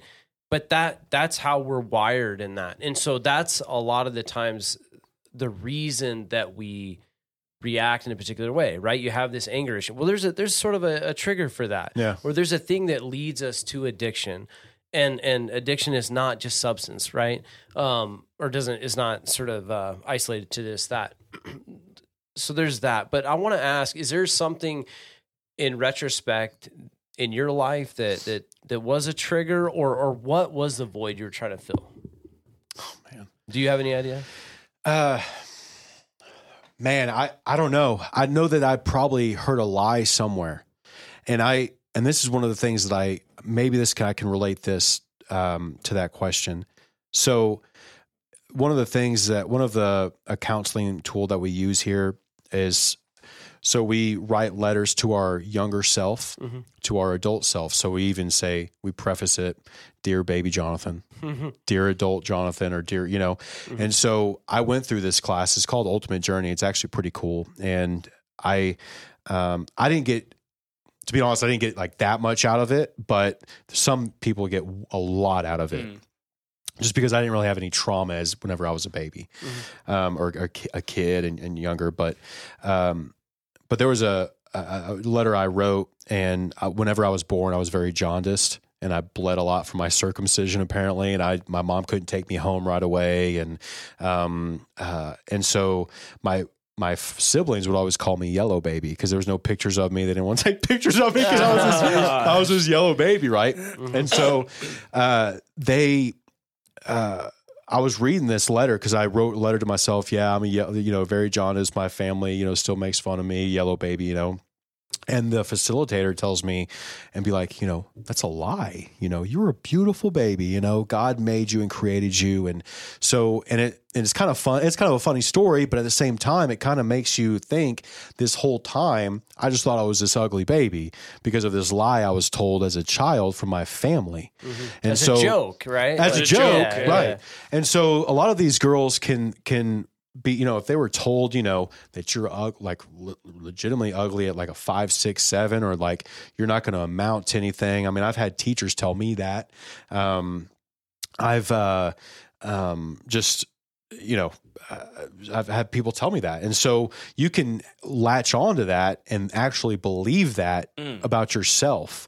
And so I'm sure I was told a lot whenever I was younger, especially in class, but that I wouldn't amount to anything, and I was worthless. I was told that a lot from teachers, and so which I probably irritated them. But I mean, looking back, I don't think I irritated them that much. But I had one teacher, I had a really good teacher actually, that told me how my brain works. If they give me like a whole bunch of problems and there's probably a lot of people like on one page, I get kind of overwhelmed, like, oh, that's a lot of, but if they handed me one problem at a time, easy, be able to take care of it, easily, no issue. But as far as that, I mean, I guess that's just kind of how my brain was. And I just thought that I needed to have other people's approval. Like, I'm good enough. Look at me. Don't worry. I'll do this too. And I was that guy. And so I was always the guy that would go above and beyond. And there was one point in my life to where, I don't know if y'all know what embalming fluid is. A lot of people use it, call it like wet. You dip your blunt in it, or you dip a joint in it, and you smoke it. And I don't know how we got it. Some point in my life, we had a whole jug of it, and I don't know how I got where it. do you get that I don't from? know, man. It was somewhere, and so we got it from some guy. I think we stole it from something. I don't know, but anyway, we would take that and. We started smoking it at first, and then we started taking like our big like fingers and dipping in it and wiping it on each other, because you kind of get, I don't know if y'all have ever heard of the wah-wahs before, or like kind of like you kind of get like a head rush or something, but it's kind of, you get this feeling and it goes, it's kind of like wah, wah, wah, wah. And I don't know, like it's from like huffing stuff or like kind of like, anyway, that kind of, so you can go by and so we go to like parties and stuff, and I just walk by someone and just wipe that stuff on their hands, or just messing with people. And, but there was a point like where we were doing that. My friend wanted to put it in his eye, like just like and take a shot of it. We're just stupid, right? And so we started getting white spots on our hands from touching it, and we thought we were getting skin cancer. So we ended up getting rid of it because we thought we had cancer. Probably from a good choice. Don't do that. But just stuff like that I did, that I wanted to make. I just want people to realize, hey man, I'm the man. I can do this, which I wasn't. It was actually absolutely stupid. And there was times where like ecstasy was really, really big. I think the kids call it Molly now. It's crazy how kind of the terminology, but it was like ecstasy back in my time. Dallas-Fort Worth, it was really big. And I sold it a lot of times. I get it for and I'd be able to support my habit. And I used to take that stuff all the time. And we would take, I mean, you're 1 or 2 is enough, but of course I want to take 8, 9, or 10, you know? And so that was just kind of like, 1 is never enough. You always want more. I always wanted to impress. And so I think that's what it stemmed from.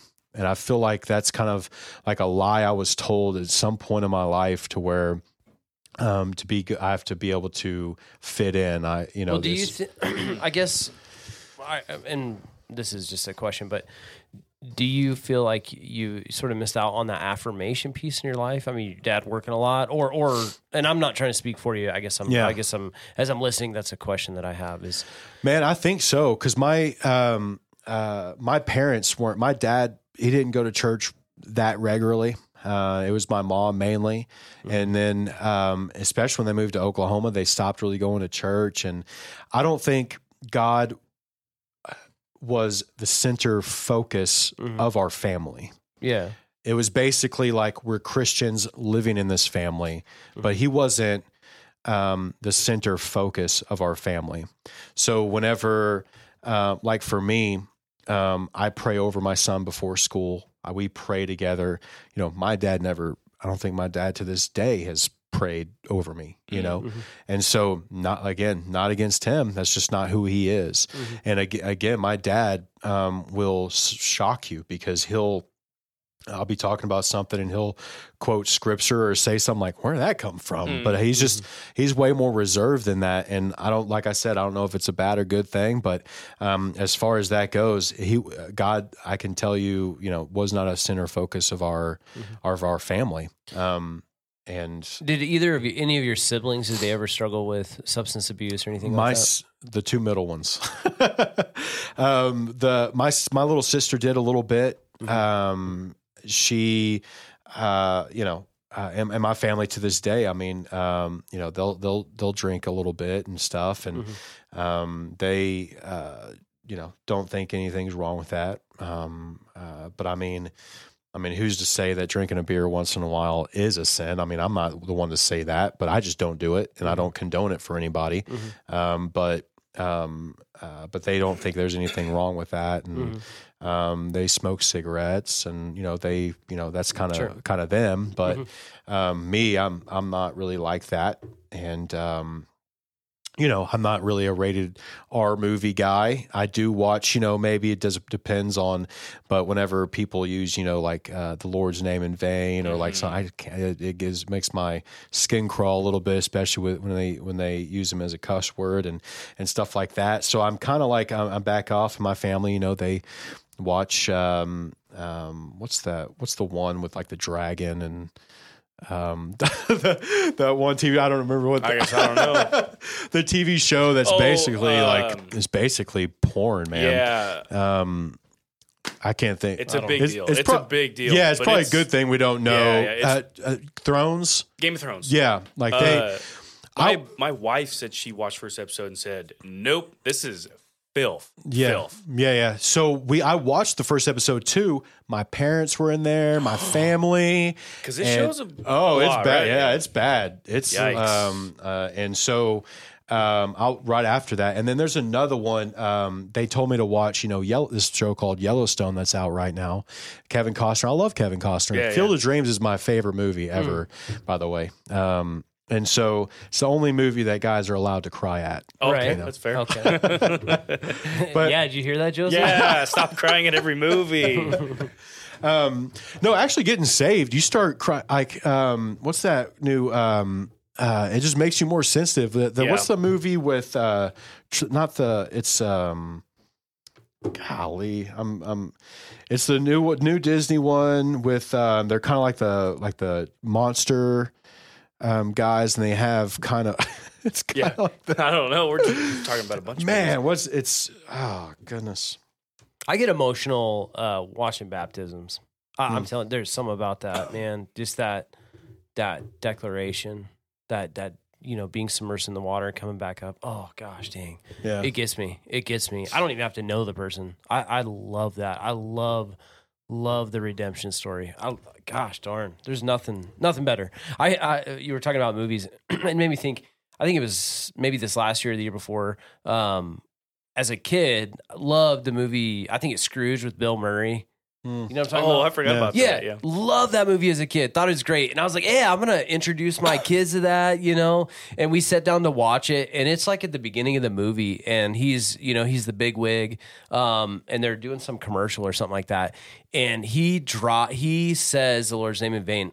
He does it, and I cringe. I'm like, oh gosh, he does it again, and I'm done, and I end up shutting it off, and I was so embarrassed because as a kid, I thought that was a fantastic movie, super funny, and I was just so embarrassed that I was gonna, I wanted to watch that with my kids, like something that, because I did that with Karate Kid, like, oh man, I love this as a kid, and let's watch this, and it was hard to get my kids engaged, but the past couple years has been like that at our household. Like, I'll tell Shay, I'm like, because she didn't watch like a lot of movies. Like, I grew up watching a ton of movies, so I'll be like, oh man, let's watch this. I used to laugh at this, put it on like 10 minutes, and I'm like, I can't believe I used to laugh at that. That's just filthy. Yeah. So you change.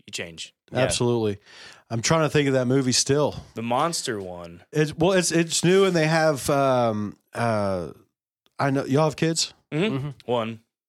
I have 4. Well, you've definitely seen this movie then.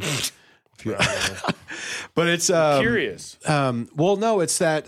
Golly, man, I'm just drawing In and Out, Inside Out, or something. It's Well, no, it's the one. It's like one that came out after that. It's with like they go and the dad, they want to bring their dad back. Oh, And, and he only has like half a body. yeah, Yep. I know what you're talking about. I haven't seen that one yet. So I teared up at that one, you know? Yeah, that was a cool movie though. Yeah. Emery, so I have a 3-year-old. I have 17 to 3 is wow. the age range. And so my 3-year-old, yeah. But Man, you're older than you look then. yeah, exactly, right? Looking young. She had to have that on repeat, man. That movie. Yeah. Well, she goes through seasons where it's like that whatever movie, we got to watch that repeatedly. My daughter is Doc McStuffins, and she has her little surgical kit, like doctor kit that she has the little thing that you look in your eyes and your ear. Yeah. And she'll go, "Daddy, eyes," and she'll slam that thing in Oh, my man. eye. I'm like, oh my gosh. That's great. Yeah. We try to introduce her to the classics, so like Lion King and that. Oh, so, yeah. she's a fan. So it's good. I wanted to ask you in your process of are you a guy that keeps track of like how long you've been clean and sober? Are you that guy? No. Okay. I mean, I was 11, 12 years. Mm-hmm. I was at a wrestling tournament this last weekend, and I ran into a high school friend. Yeah, I think he was a senior when I was a freshman, and he wanted to be a cool kid. We hung out a lot. We're good friends. We got in a lot of trouble, and by God's grace, we lived through it. Yeah.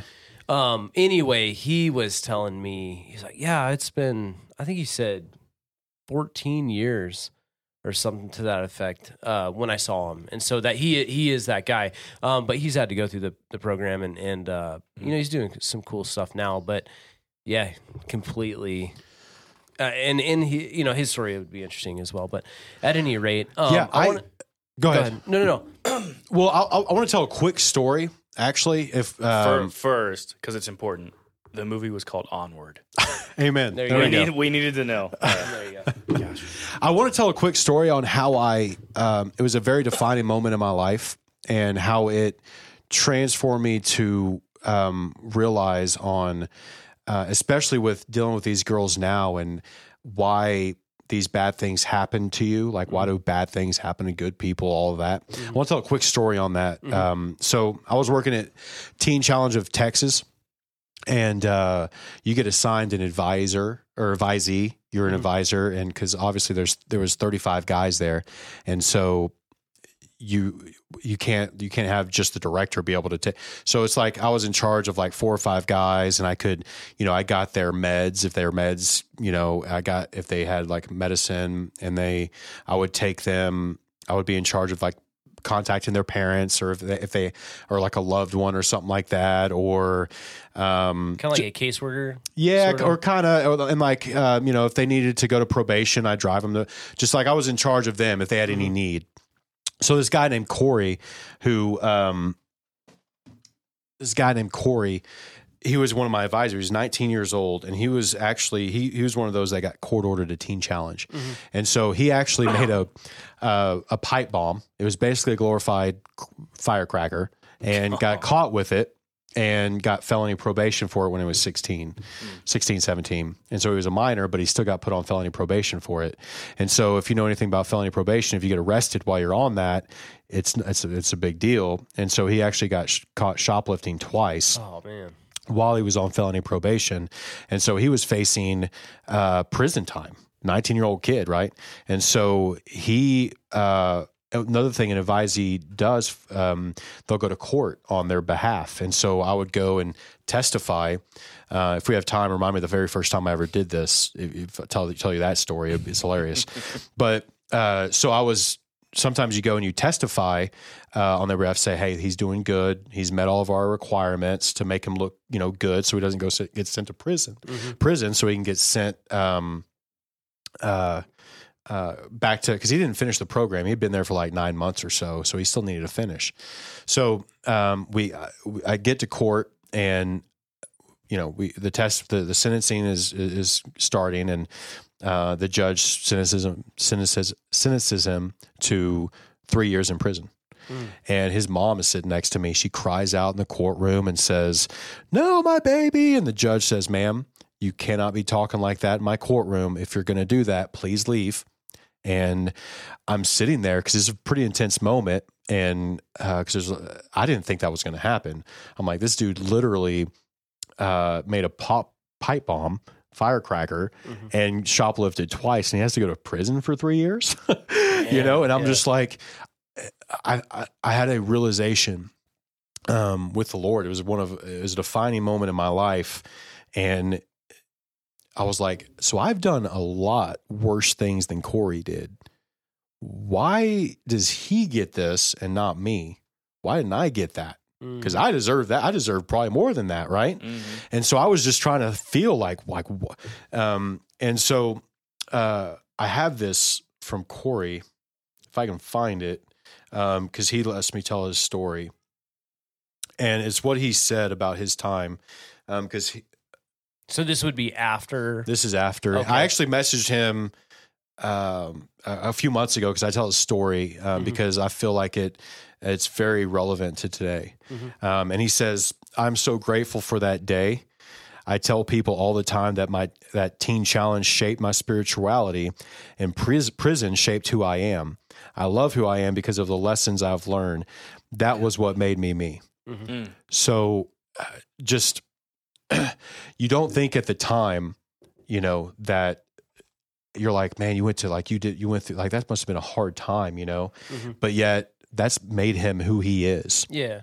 Just like a lot of these girls here that have faced everything, that's what's made, like, now God's made you who you are, and how many people can you reach now for God in the kingdom? And there's a purpose, for that. And so that's kind of like why I started talking about that a lot, was that moment in my life, realizing that, you know, it doesn't matter where you're at, like that can shape who you are as a person. So Yeah. Yeah, Well, I mean, absolutely. James 1, right? Consider it pure joy when you face trials of many kinds.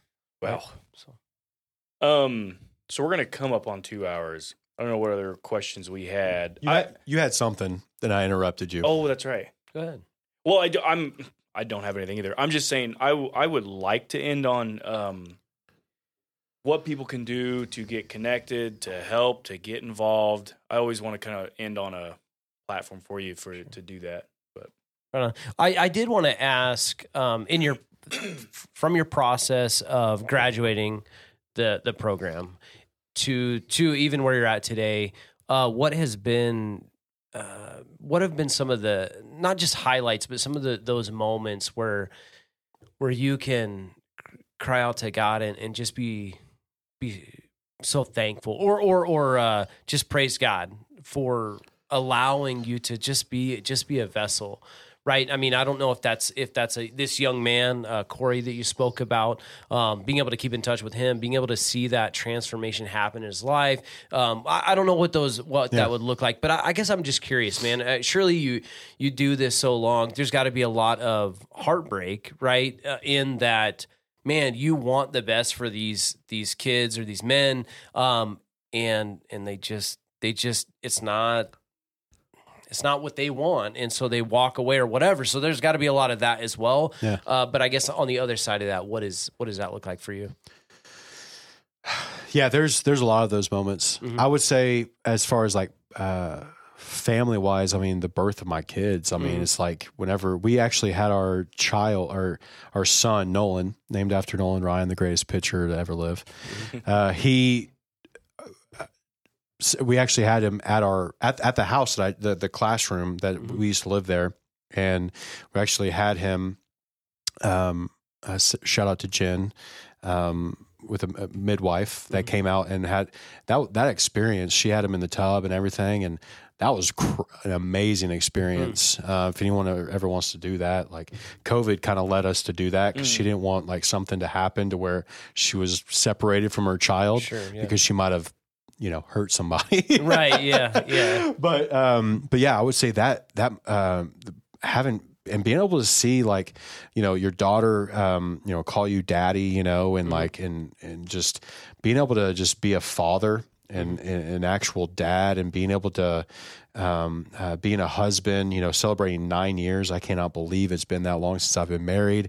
Just those kind of things have just been, mind-boggling to me to be able to do that.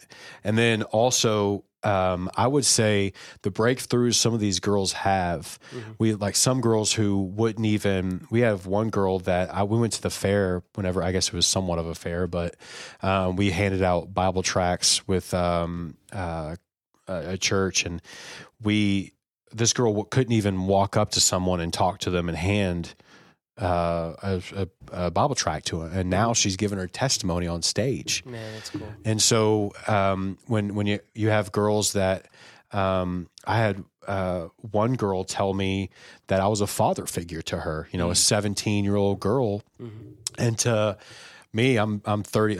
I'll be 36 tomorrow, actually. And so to be happy birthday. Thanks. Yeah.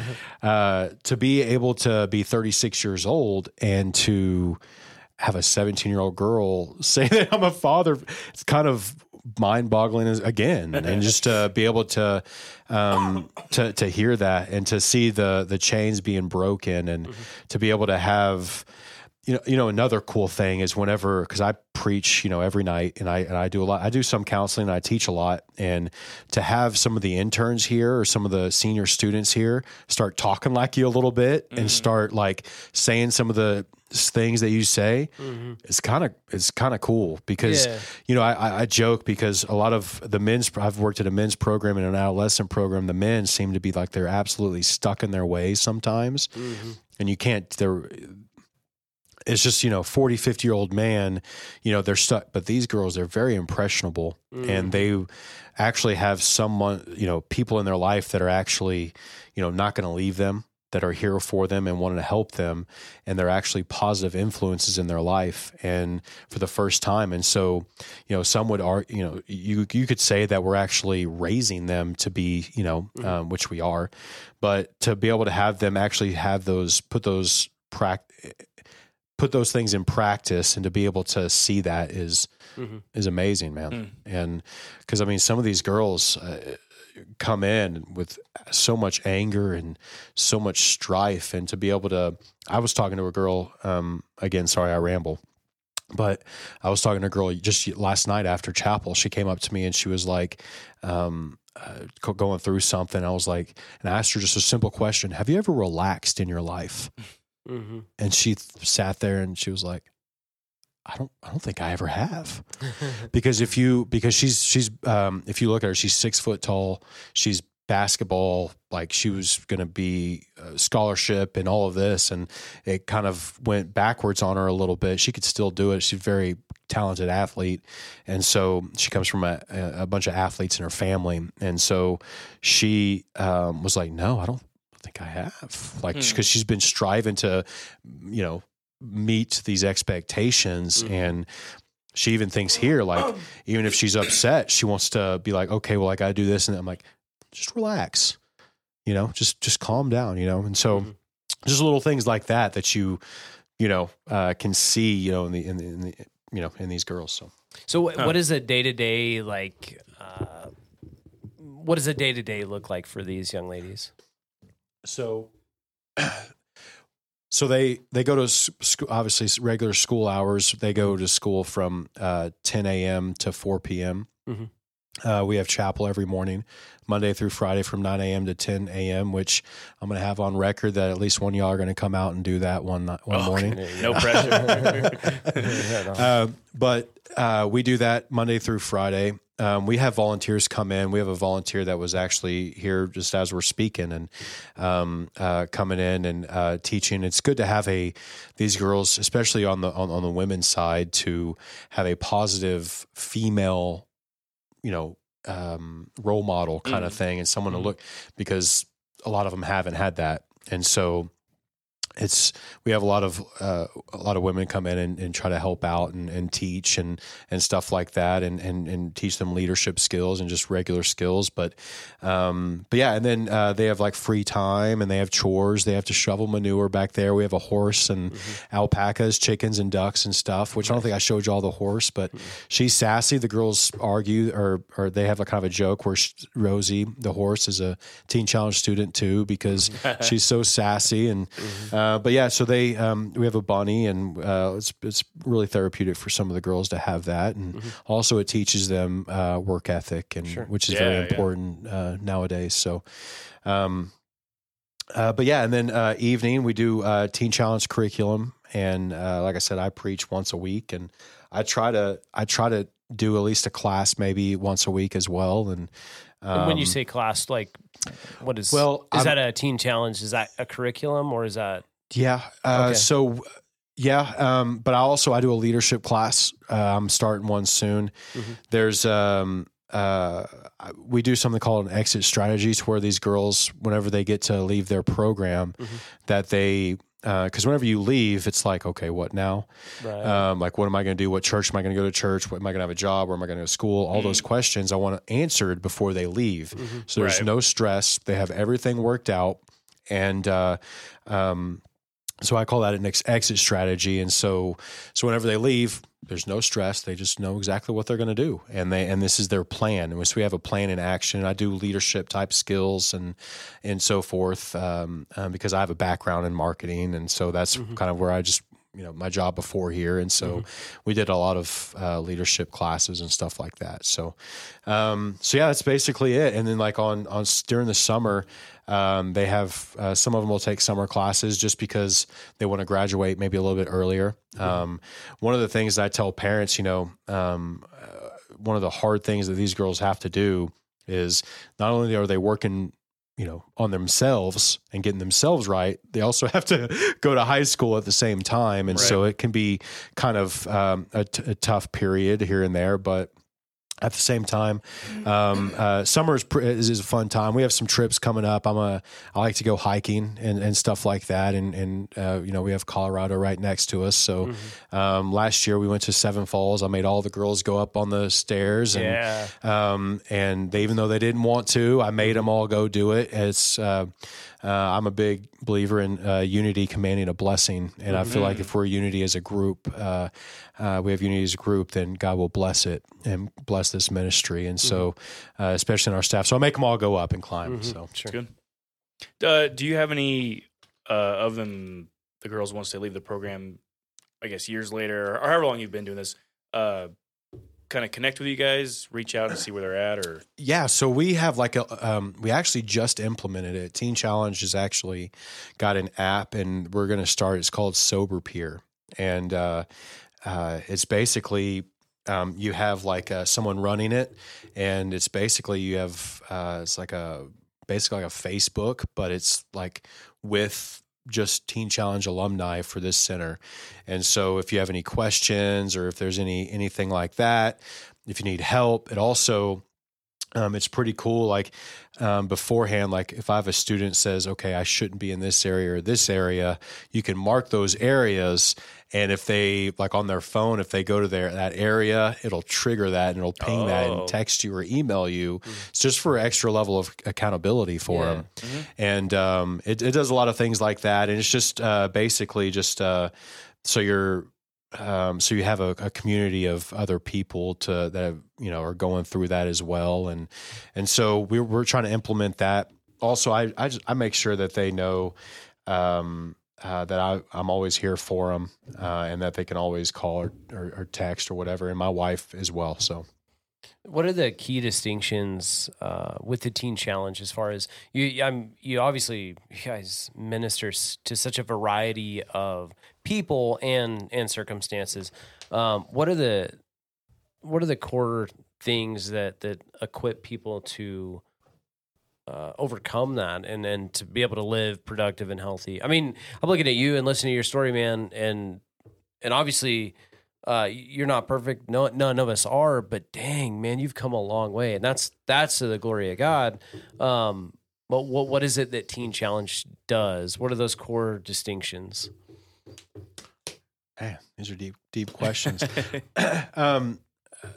If I understand the question correctly, I mean, I would say one of the good things, one of the big things Teen Challenge does is, and I think we kind of touched on it before, like it's so good at taking the people that feel like they are absolutely not like the world is written off and it takes them there. There's power in that.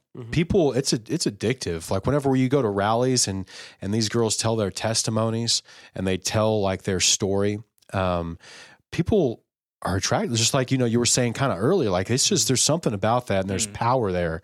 Whenever you see someone like myself or these girls get completely transformed to a totally different person. Yeah. And one of the things as far as testimonies is these girls, they have powerful testimonies, and to be able to have the guts to be able to go on stage and tell about these, this time that you were sexually abused or like some of this, and to be able to have that confidence in that is huge. Also, I would say getting trust with family, and I meant to hint on this before. I don't remember if I did, but my family, it took a while. I think I did. It took a while to trust me again. Sure. It's really big for these girls because some of them are going back to high school, and to be able to have that trust with family. And this is one of the big things. We do Zoom counseling calls, pastoral counseling. And one of the things that we do with family is make sure that, because they can't hide them in their daughter in their room forever. Right. Like they're going to have to experience the world. And so to be able to have communication and trust there is so huge. And so that's one of the things that we try to get the parents on the same page with is, where the trust is. And so if they go and they screw up and, because, again, it's not if you mess up, it's when, that they go to their parents and they say, hey, I did this, instead of the parents finding out about it. Because if the parents found out about it, then it's back to square one. Oh, you're hiding this stuff from me again.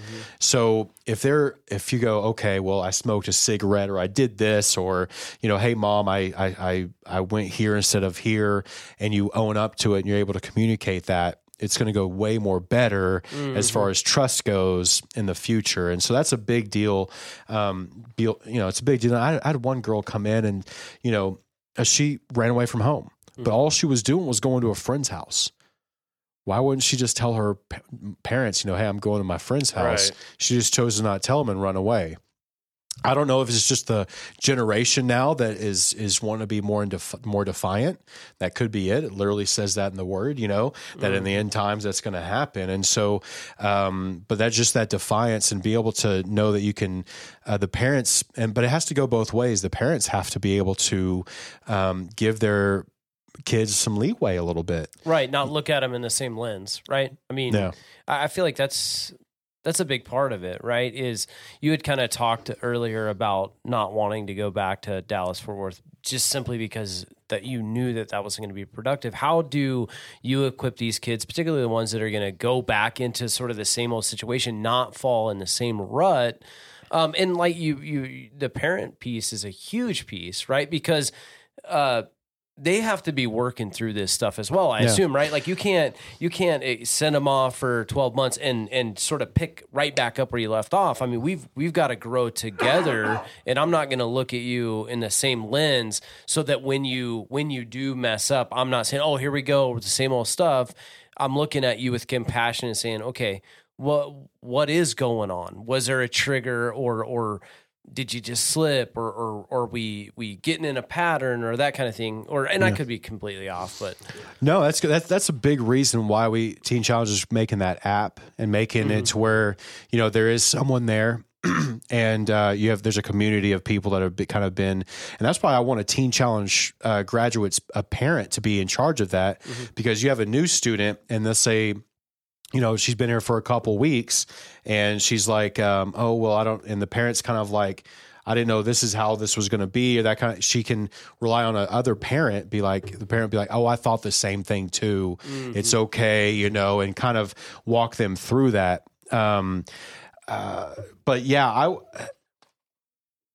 I forgot the first part of your question though.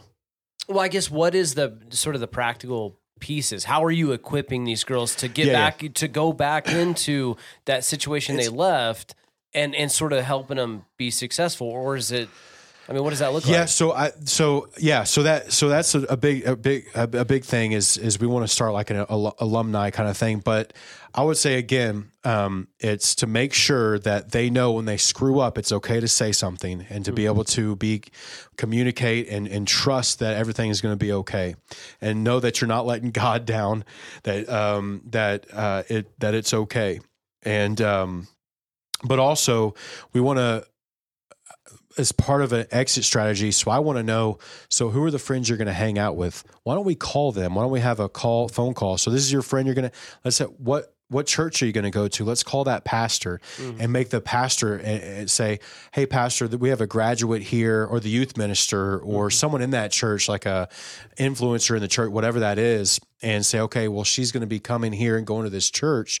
If she stops going, why don't you, maybe you can tell the parents, or you can maybe encourage her, like a kind of like there's a life group or something like that that's in the church, whatever. We just want to make sure everybody's involved for accountability. Accountability is very important. Sure. And so, I want to make sure that, that there's accountability in place as well. But basically, you're going to make the decision that you're going to make. But to know that it's okay to make mistakes, to have accountability, and make sure the parents are on board, and make sure that they're able to try. That's basically how we have that set up. And for me, I've seen people with an exit strategy. I've never seen a Teen Challenge graduate have nothing to do when they graduate and just be like, okay, what do I do now? I'm lost. I've never had that happen. God always gives you a plan for the next season of in your life. Good. And so, we set them up for their next season in their life, with accountability, and make sure that, there's also, Teen Challenge, it's worldwide, man. And so I have a girl, that, like I said, we have 2 interns here, that they possibly, you see this transformation in this program, you kind of want to be a part of it, just like I was. And so we have an internship, that you can come through. We have 2 right now. I've worked for Teen Challenge of Oklahoma, now Kansas and Texas. I've met people all over the country that works for Teen Challenge. And so let's say you want to volunteer there, or you want to intern there. Maybe you want to possibly be in ministry in the future. That opportunity is as well.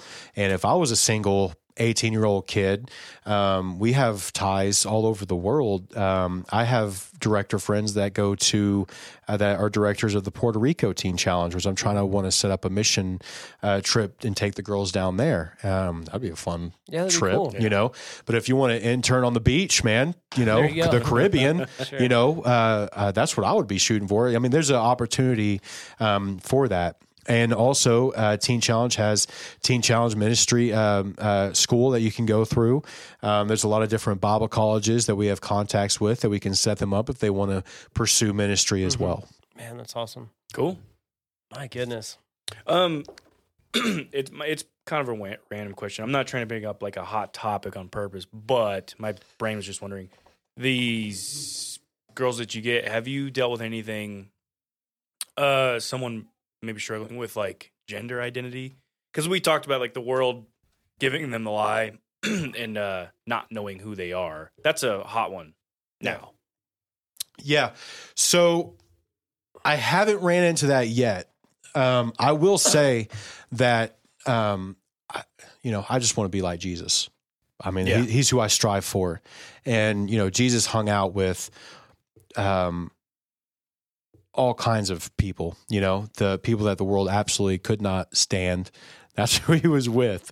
That's another reason I like Teen Challenge, because that's who we are. We're the people that Jesus came for, is the Teen Challenge folk, right? Mm-hmm. And so I can say that with me, all I want to do, I'll give you so if Jesus is, he's hanging out with, Matthew or whatever tax collector, hanging out, and it's probably a rowdy bunch. They're probably cussing, drinking, whatever they're doing. And Jesus isn't correcting them. He's not saying, hey, shouldn't cuss over there. Let's not do that. That's a sin. That's not what Jesus, he's probably sitting there just being Jesus and being a good example. Right. And so that's all I do here is we just love on people. I don't push anything on anybody. I let God do all of that. And I have him work. He's way better at it than me. All I can do is preach the truth. Like your opening says, just let them hear the gospel. And I just want to, I just let God do the rest. And I mean, you don't have to be saved in order to graduate. I'm not going to force anything on anybody. And so as long as all of the girls here are protected, because they're my sheep, and if I will protect them at all costs. But as long as that's okay, I will let anybody in. Doesn't matter, and I'll love on them. But as far as that goes, I don't know how I would handle it. I would lean on the Lord to guide me there. I have definitely ran into it, in the men's program, guys struggling with homosexuality, that kind of thing. Sure. And, at the end of the day, it's sin, and to treat it as anything else is disgusting, or you're subpar, is completely the opposite of the gospel. And we're all sinners. We all struggle. And so that's basically how I treat everything here. And so if someone is pointing at someone and saying, you're just a horrible, whatever, I mean, that's not Jesus. I mean, that's not what I do. I mean, look at yourself. You're a horrible sinner. Well, we all are, I like what you said. Your answer was, I'm going to rely on him and stand on the word. That's what we try to do. Give him the truth. Which is God's word. So, yeah. And that's why I tell a lot of parents here, I mean, they're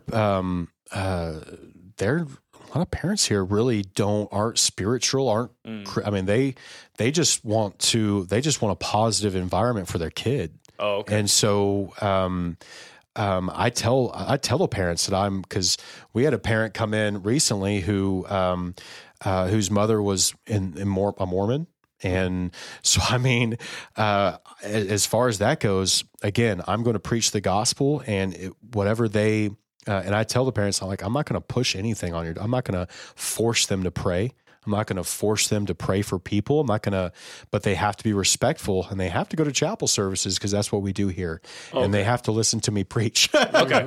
Sure. So, and they have to be involved. They have to go to church, and we do all of this, and this is, but they can sit there. They don't have to, they can sit there and, sing a song in their head, but they have to be there and be respectful. Okay. Sure. That's good. Yeah. So how can, we're probably are we 2:15? Well, I'm all right with that, but yeah, I guess what I'm curious about is how can people, say the listener, how can we partner with Teen Challenge, Victory House? How can people get involved? What are the needs? I mean, what does that all look like? I want to say this too, just before he answers. This is a joy. We love doing this because, and I think the first one we started with was, I think Greg was our first guest, but Hope's Place. Yeah. And so... so you definitely know Joel then. Yeah. Because he's on the board. Yes. I think he's on the board there. Mm-hmm. And so one of the things we love is that, I think there's this misconception that people think if I want to do big things, if God wants to use me to do big things, I got to go travel across the other side of the world. And that's just not true. Or have to have it all together. Right. Or be qualified, have it all. There's stuff going on right in our backyard. And so that's why doing this is such a joy for us, because the small circle that we have who listens to this gets to hear wow, I didn't even know this was in Brewster. I didn't know that. And this is going on. So that's, again, we want to give you that platform to go, man, pitch. What are you guys doing? What help do you need? How can people reach out and get connected? And so we'll leave that to you. Yeah. So first off, I mean, we have a Facebook, which I'm, you just type in Brewster, Teen Challenge, Victory House, Teen Challenge on Facebook. I'm not very Facebook savvy. I'm with you, man. I'm with you. But what you said, one of my favorite quotes is, God doesn't call the qualified. He qualifies the called. And so, because if we can pretend that we're qualified to do certain things, and it's, it just doesn't work out that way sometimes. But yeah, God is doing amazing things here. To think that He can help as many people as because I can tell you think that not many students come out. We are usually on a waiting list. There's there's girls needing help all the time, and we want to expand. We want to get bigger. We also want to make sure, because God is trying to do something in a men's program in Alton, Kansas, and God's trying to do something in a women and children's program in Kingman, and so finances are needed for that, and volunteers are needed. If you have an awesome story to share for these girls to hear, 100% needed. That's more needed than finances. And so, for, like I said in the very beginning, I saw something special in this area because, first off, we're in that kind of area that, I mean, you have California, Colorado, and then you have here. Right. And it's just like some people don't want to send their kids to stay in California. They don't want to send them to stay in Colorado. They want them a little bit further away so they can get better. And so we're the first stop. And so I feel like that's a big reason why we get a lot of calls. But yeah, you can go on our website. Actually, it's a new and improved website. Oh my God. I think it's on our Facebook, but it's tcvictoryhouse.org, I believe. tcvictoryhouse.org, and there's a section that says contact, and that goes directly to my email if you have any messages there. Okay. Or you can message on Facebook. My wife runs that, and she'll be able to respond there. One of the biggest things, biggest needs here is always like paper products, canned goods, food, that kind of thing. As far as this ministry goes, you got to think, and also like feminine products, that kind of thing. You got to think you have also the girls once a week, they do their nails and hair and stuff like that. They have like a fun night on Saturday. I'm never involved in that, but that's good. That's good. But yeah, so they do that kind of thing, and they. But I mean, like if you're able to give like maybe like nail polish or any girls, I don't know much about it. Sure. The girls that are listening, they know. But if they know, they can send those kinds of things as well. You got to just think there's 10 to 12 teenage girls here. Whatever you feel like they would need or want is needed. They also, they eat chocolate on fun night, and they have their chocolate and stuff like that. We have a restaurant in Goodland that comes out, and they'll feed the girls one night and bring food. It's always, food is always cool. Good for here. And who is that? Or do you mind saying, or no? You don't have to if you don't want to. I did want to ask you a question though. So how you have 10 young ladies. Ann Myers from Westport on Maine. Okay. You know where that place is? Okay. Yeah. Great, awesome. great lady. Yeah. Very Nice nice shout lady. out to them. I mean, they're absolutely. awesome. Yes. She's actually bringing spaghetti and garlic bread and stuff for the girls. And we have like on our, it doesn't seem like they eat a lot, man. Sure. They eat a lot. That's like a small army. That's 2 basketball teams, right? Yeah. Okay, I wanted to ask you, so 10 young ladies, 3 kids at home, a wife. What do you do to unwind? What do you do to maintain yourself?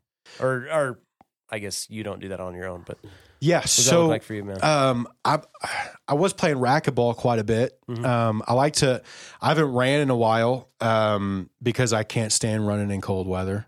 I guess that's especially here lately. It's been absolutely crazy cold. Yeah. But I like to run. And working out is really, really good. And then I don't know. I like to eat. We've tried every restaurant though, I think in a 50-mile radius here now. So we like to take the kids and go. Huh? No, like Not that many no, I restaurants. have taken that, and I love to take them all into Walmart or something. My wife thinks I'm crazy to do that, but you got to think. I took in I took 35 men. I would roll 35 deep in a church and taking them out. 10 girls is nothing. Right. And I also really love to embarrass them. It's just, I guess, a dad thing. Yeah, for sure. And so taking them into like a Walmart or a store and just being goofy and having kind of some, you can have normal fun, I like to teach them that and show them that. And so, I'll take them out like that. Absolutely. And, like I said, we want to, we're going on a trip. We're actually going to, a concert, 7 Day Slumber. Have y'all heard of them guys? Oh yeah. They're going to be in Garden City. Joseph Rojas, you should probably reach out to his people and get him on a podcast, man. Dude, That guy, I'm a huge fan. Pretty cool. Yeah. Huge fan. Are you a Christian rock type of guy? Oh yeah. Do you? Because I go back. yeah. I go back a ways because I grew up in church and I'm a huge like Demon Hunter guy. And I liked MXPX a lot, but they've kind of gotten kind of What do you weird. think Wow, I about forgot about Skillet? Skillet? Yeah, I like Skillet. Yeah. I like their older stuff. I'm not really a big fan of the newer stuff, but I mean, I don't know what Collide, I think, was the album. That's probably one of the greatest rock Have you albums heard I think ever. Victorious? Their latest one? I don't think I have. I like it, man. Is it good? Yeah, I like Fireflight though. Firefly, See, yeah. I'm not a huge. Okay, I'm not. Never mind. I'm sorry, man. I was gonna sound like a. Go off. No, No, I you like. I like. So I'm not like a huge. And this is just personal preference, but like female, like soft music. I'm not like a huge fan, right? Like I can listen to like Casting Crowns or something like that. That's a little soft, right? But like chick rockers, I You a like Flyleaf guy?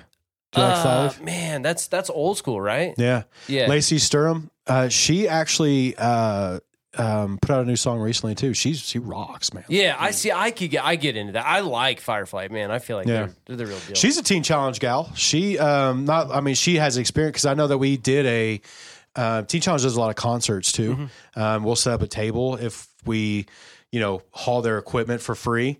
We'll be able to set up a table. A lot of times we've done that. I've got to meet a lot of cool artists that way, like No kidding. Brandon Heath, Matt Marr. Matt Marr was one of a cool one to meet. Yeah. But they forgot where I was going, but yeah, Fireflight actually, we got to give her a cross, and she knows that's about cool. Teen Challenge. She's a cool girl. What about like We Are Human? Do what?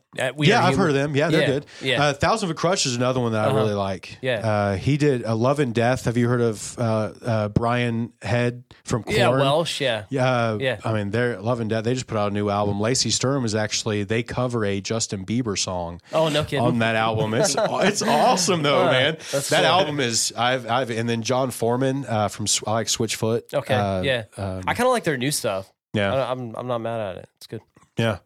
I can, I'm a huge, I've seen Switch for like 6 times live. No kidding. But yeah, I want to take the girls to the 7 Day Slumber. That guy was hardcore on drugs, man. And Yes. he has a powerful testimony. Absolutely. Well, and the thing I like about him is that dude is not a wuss. No. At all. Like he puts it out there. Yeah. I follow him on social media and he gets with it. Yeah. I love it. I love it because I love the platform and that he's not afraid to say what needs to be said and to call out hypocrisy. I mean, I love it because I feel like there's so many artists out there that are not willing to do that, to use that platform. And I think as a Christian, and this is probably more of where Joseph and I are, is just that we need to engage the culture and not be pushed and driven by the culture. Yeah. We need to stand against what we need to stand against, right? Like if the Bible speaks on it and has authority over it, we need to stand on it. Now, if it doesn't, you know what I'm saying? Let's shut up.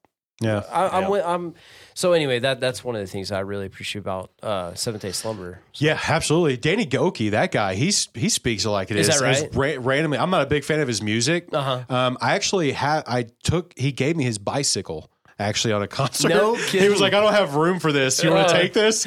Sure. Random story. But yeah, he's been saying, I follow him on Twitter and he's, No guy- kidding. the guy I didn't know says that. See, John profound Cooper. stuff. I never would have thought. Yeah, John Cooper, the lead singer of Skillet. He has a podcast. Yes, and see, I listen to a lot of his stuff. See, I was just sort of okay with their music before, but after following him a little bit and kind of like, I don't know, man. Yeah, dude, he's a real deal, and I appreciate that. I feel like he's the same way with being willing to say what needs to be said. And I feel like I appreciate his humility in that as well. But so I think that's probably more of why I've grown as a fan. Yeah. Even as far as Skillet, but I just appreciate God, I was listening to them in the platform. 90s. Right? Yeah, I was Golly. I'm putting together a video for a little project I did. And so that's what I spent some time this last week just listening to music. And I didn't want to do anything just like so mainstream. I kind of want to do something, off the grid a little bit. And I was listening to their like 97 album. And I was like, my goodness, it's changed a lot, and which is expected. But I don't know. I thought that was pretty cool because they had, I think like in the early 90s, they had like an album of like hymn music. I mean, it was interesting. Ardent Worship. Yes. Yeah. That's that it. album is amazing, actually. I thought that was cool. God, that album, it's one of my faves. But I want to read this Danny Goki quote real quick. You shouldn't worry about what other people think of you. God's truth or opinion about you literally discredits everyone else's opinion and makes their opinions worthless. Absolutely. The authority of all things. Over everything. Yeah. That's awesome. I liked it. That Yeah. was good. Danny Goki of all people. Right, yeah. Very cool, man. Man, we're 2.5 is what we're coming up on. Yeah. I mean, I feel like you can follow Victory House on Facebook, and then you have a website there. You put out a lot of needs. Not a lot of needs, but some of the things and ways that people can partner and help. It's on our website as well. There you go. Oh, okay. That's what I was going to ask. So, man, so if you're listening and you enjoyed the story, please follow Victory House. This is an awesome ministry, man, and I'm thankful that you sit down with us for this time. And Absolutely. Absolutely. darn, man. I enjoyed hearing the story. I mean, because I did enjoy hearing where you're at now, and then get to hearing like, whoa, man, that's what you went through, and it all led to this. I appreciate it. I do want to go ahead. I'm going to speak for both of us and say we'll have another podcast with you, because I would like to, as much as I enjoyed that, I think we could sit down and just talk about anything. Oh, yeah. Again for another 2.5 sure. hours. I really enjoyed it. Oh, So, yeah. Yeah, I'm actually, yeah, I agree. Yes, I concur. Okay.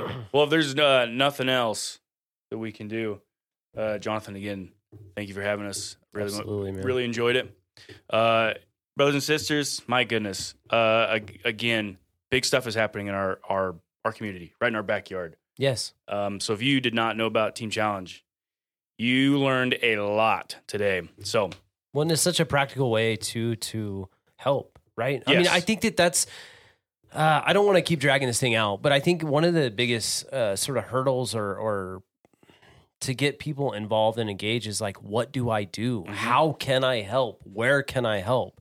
Right? I mean, it's, oftentimes it's just, it gets left at the church, right? The Right. pew sitters, or that's where it gets put is in the offering basket. But it's like, look, man, there's a practical way. Like you said, man, if you've got a passion and a testimony, these girls need to hear that stuff. That's a practical It's way. encouraged. Yep. Yeah, absolutely. So there is opportunity, and like you say, Joseph, right in our backyard. So absolutely. And to that again, I'm just going to repeat what you said, but the needs are there, and they're simple. yeah, Don't come speak, come give canned goods, feminine products, Fingernail polish. makeup. Yeah. Yeah. I mean, that's stuff people, let's be real. A lot of people throw away stuff, which is kind of tugs at your heart, but it's like, there's a simple need there.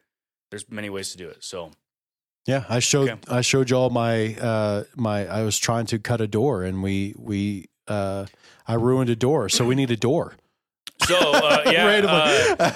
I didn't say it at all. So I'm an instructor at the carpentry department at the college. Oh. So, I mean, if you need something, if you need a project to work on, I thought you were gonna say I can show you a thing or two. get out of the way. No, so if it lines up with our schedule, we take projects out in the community. That'd be something we can help out with. Cool, that'd be awesome. Not just the door, but I mean anything else. So, okay, we're gonna wrap it up, brothers and sisters. My goodness, this was a fun episode. It's another one of True Discussion. Until next time, God bless. God bless.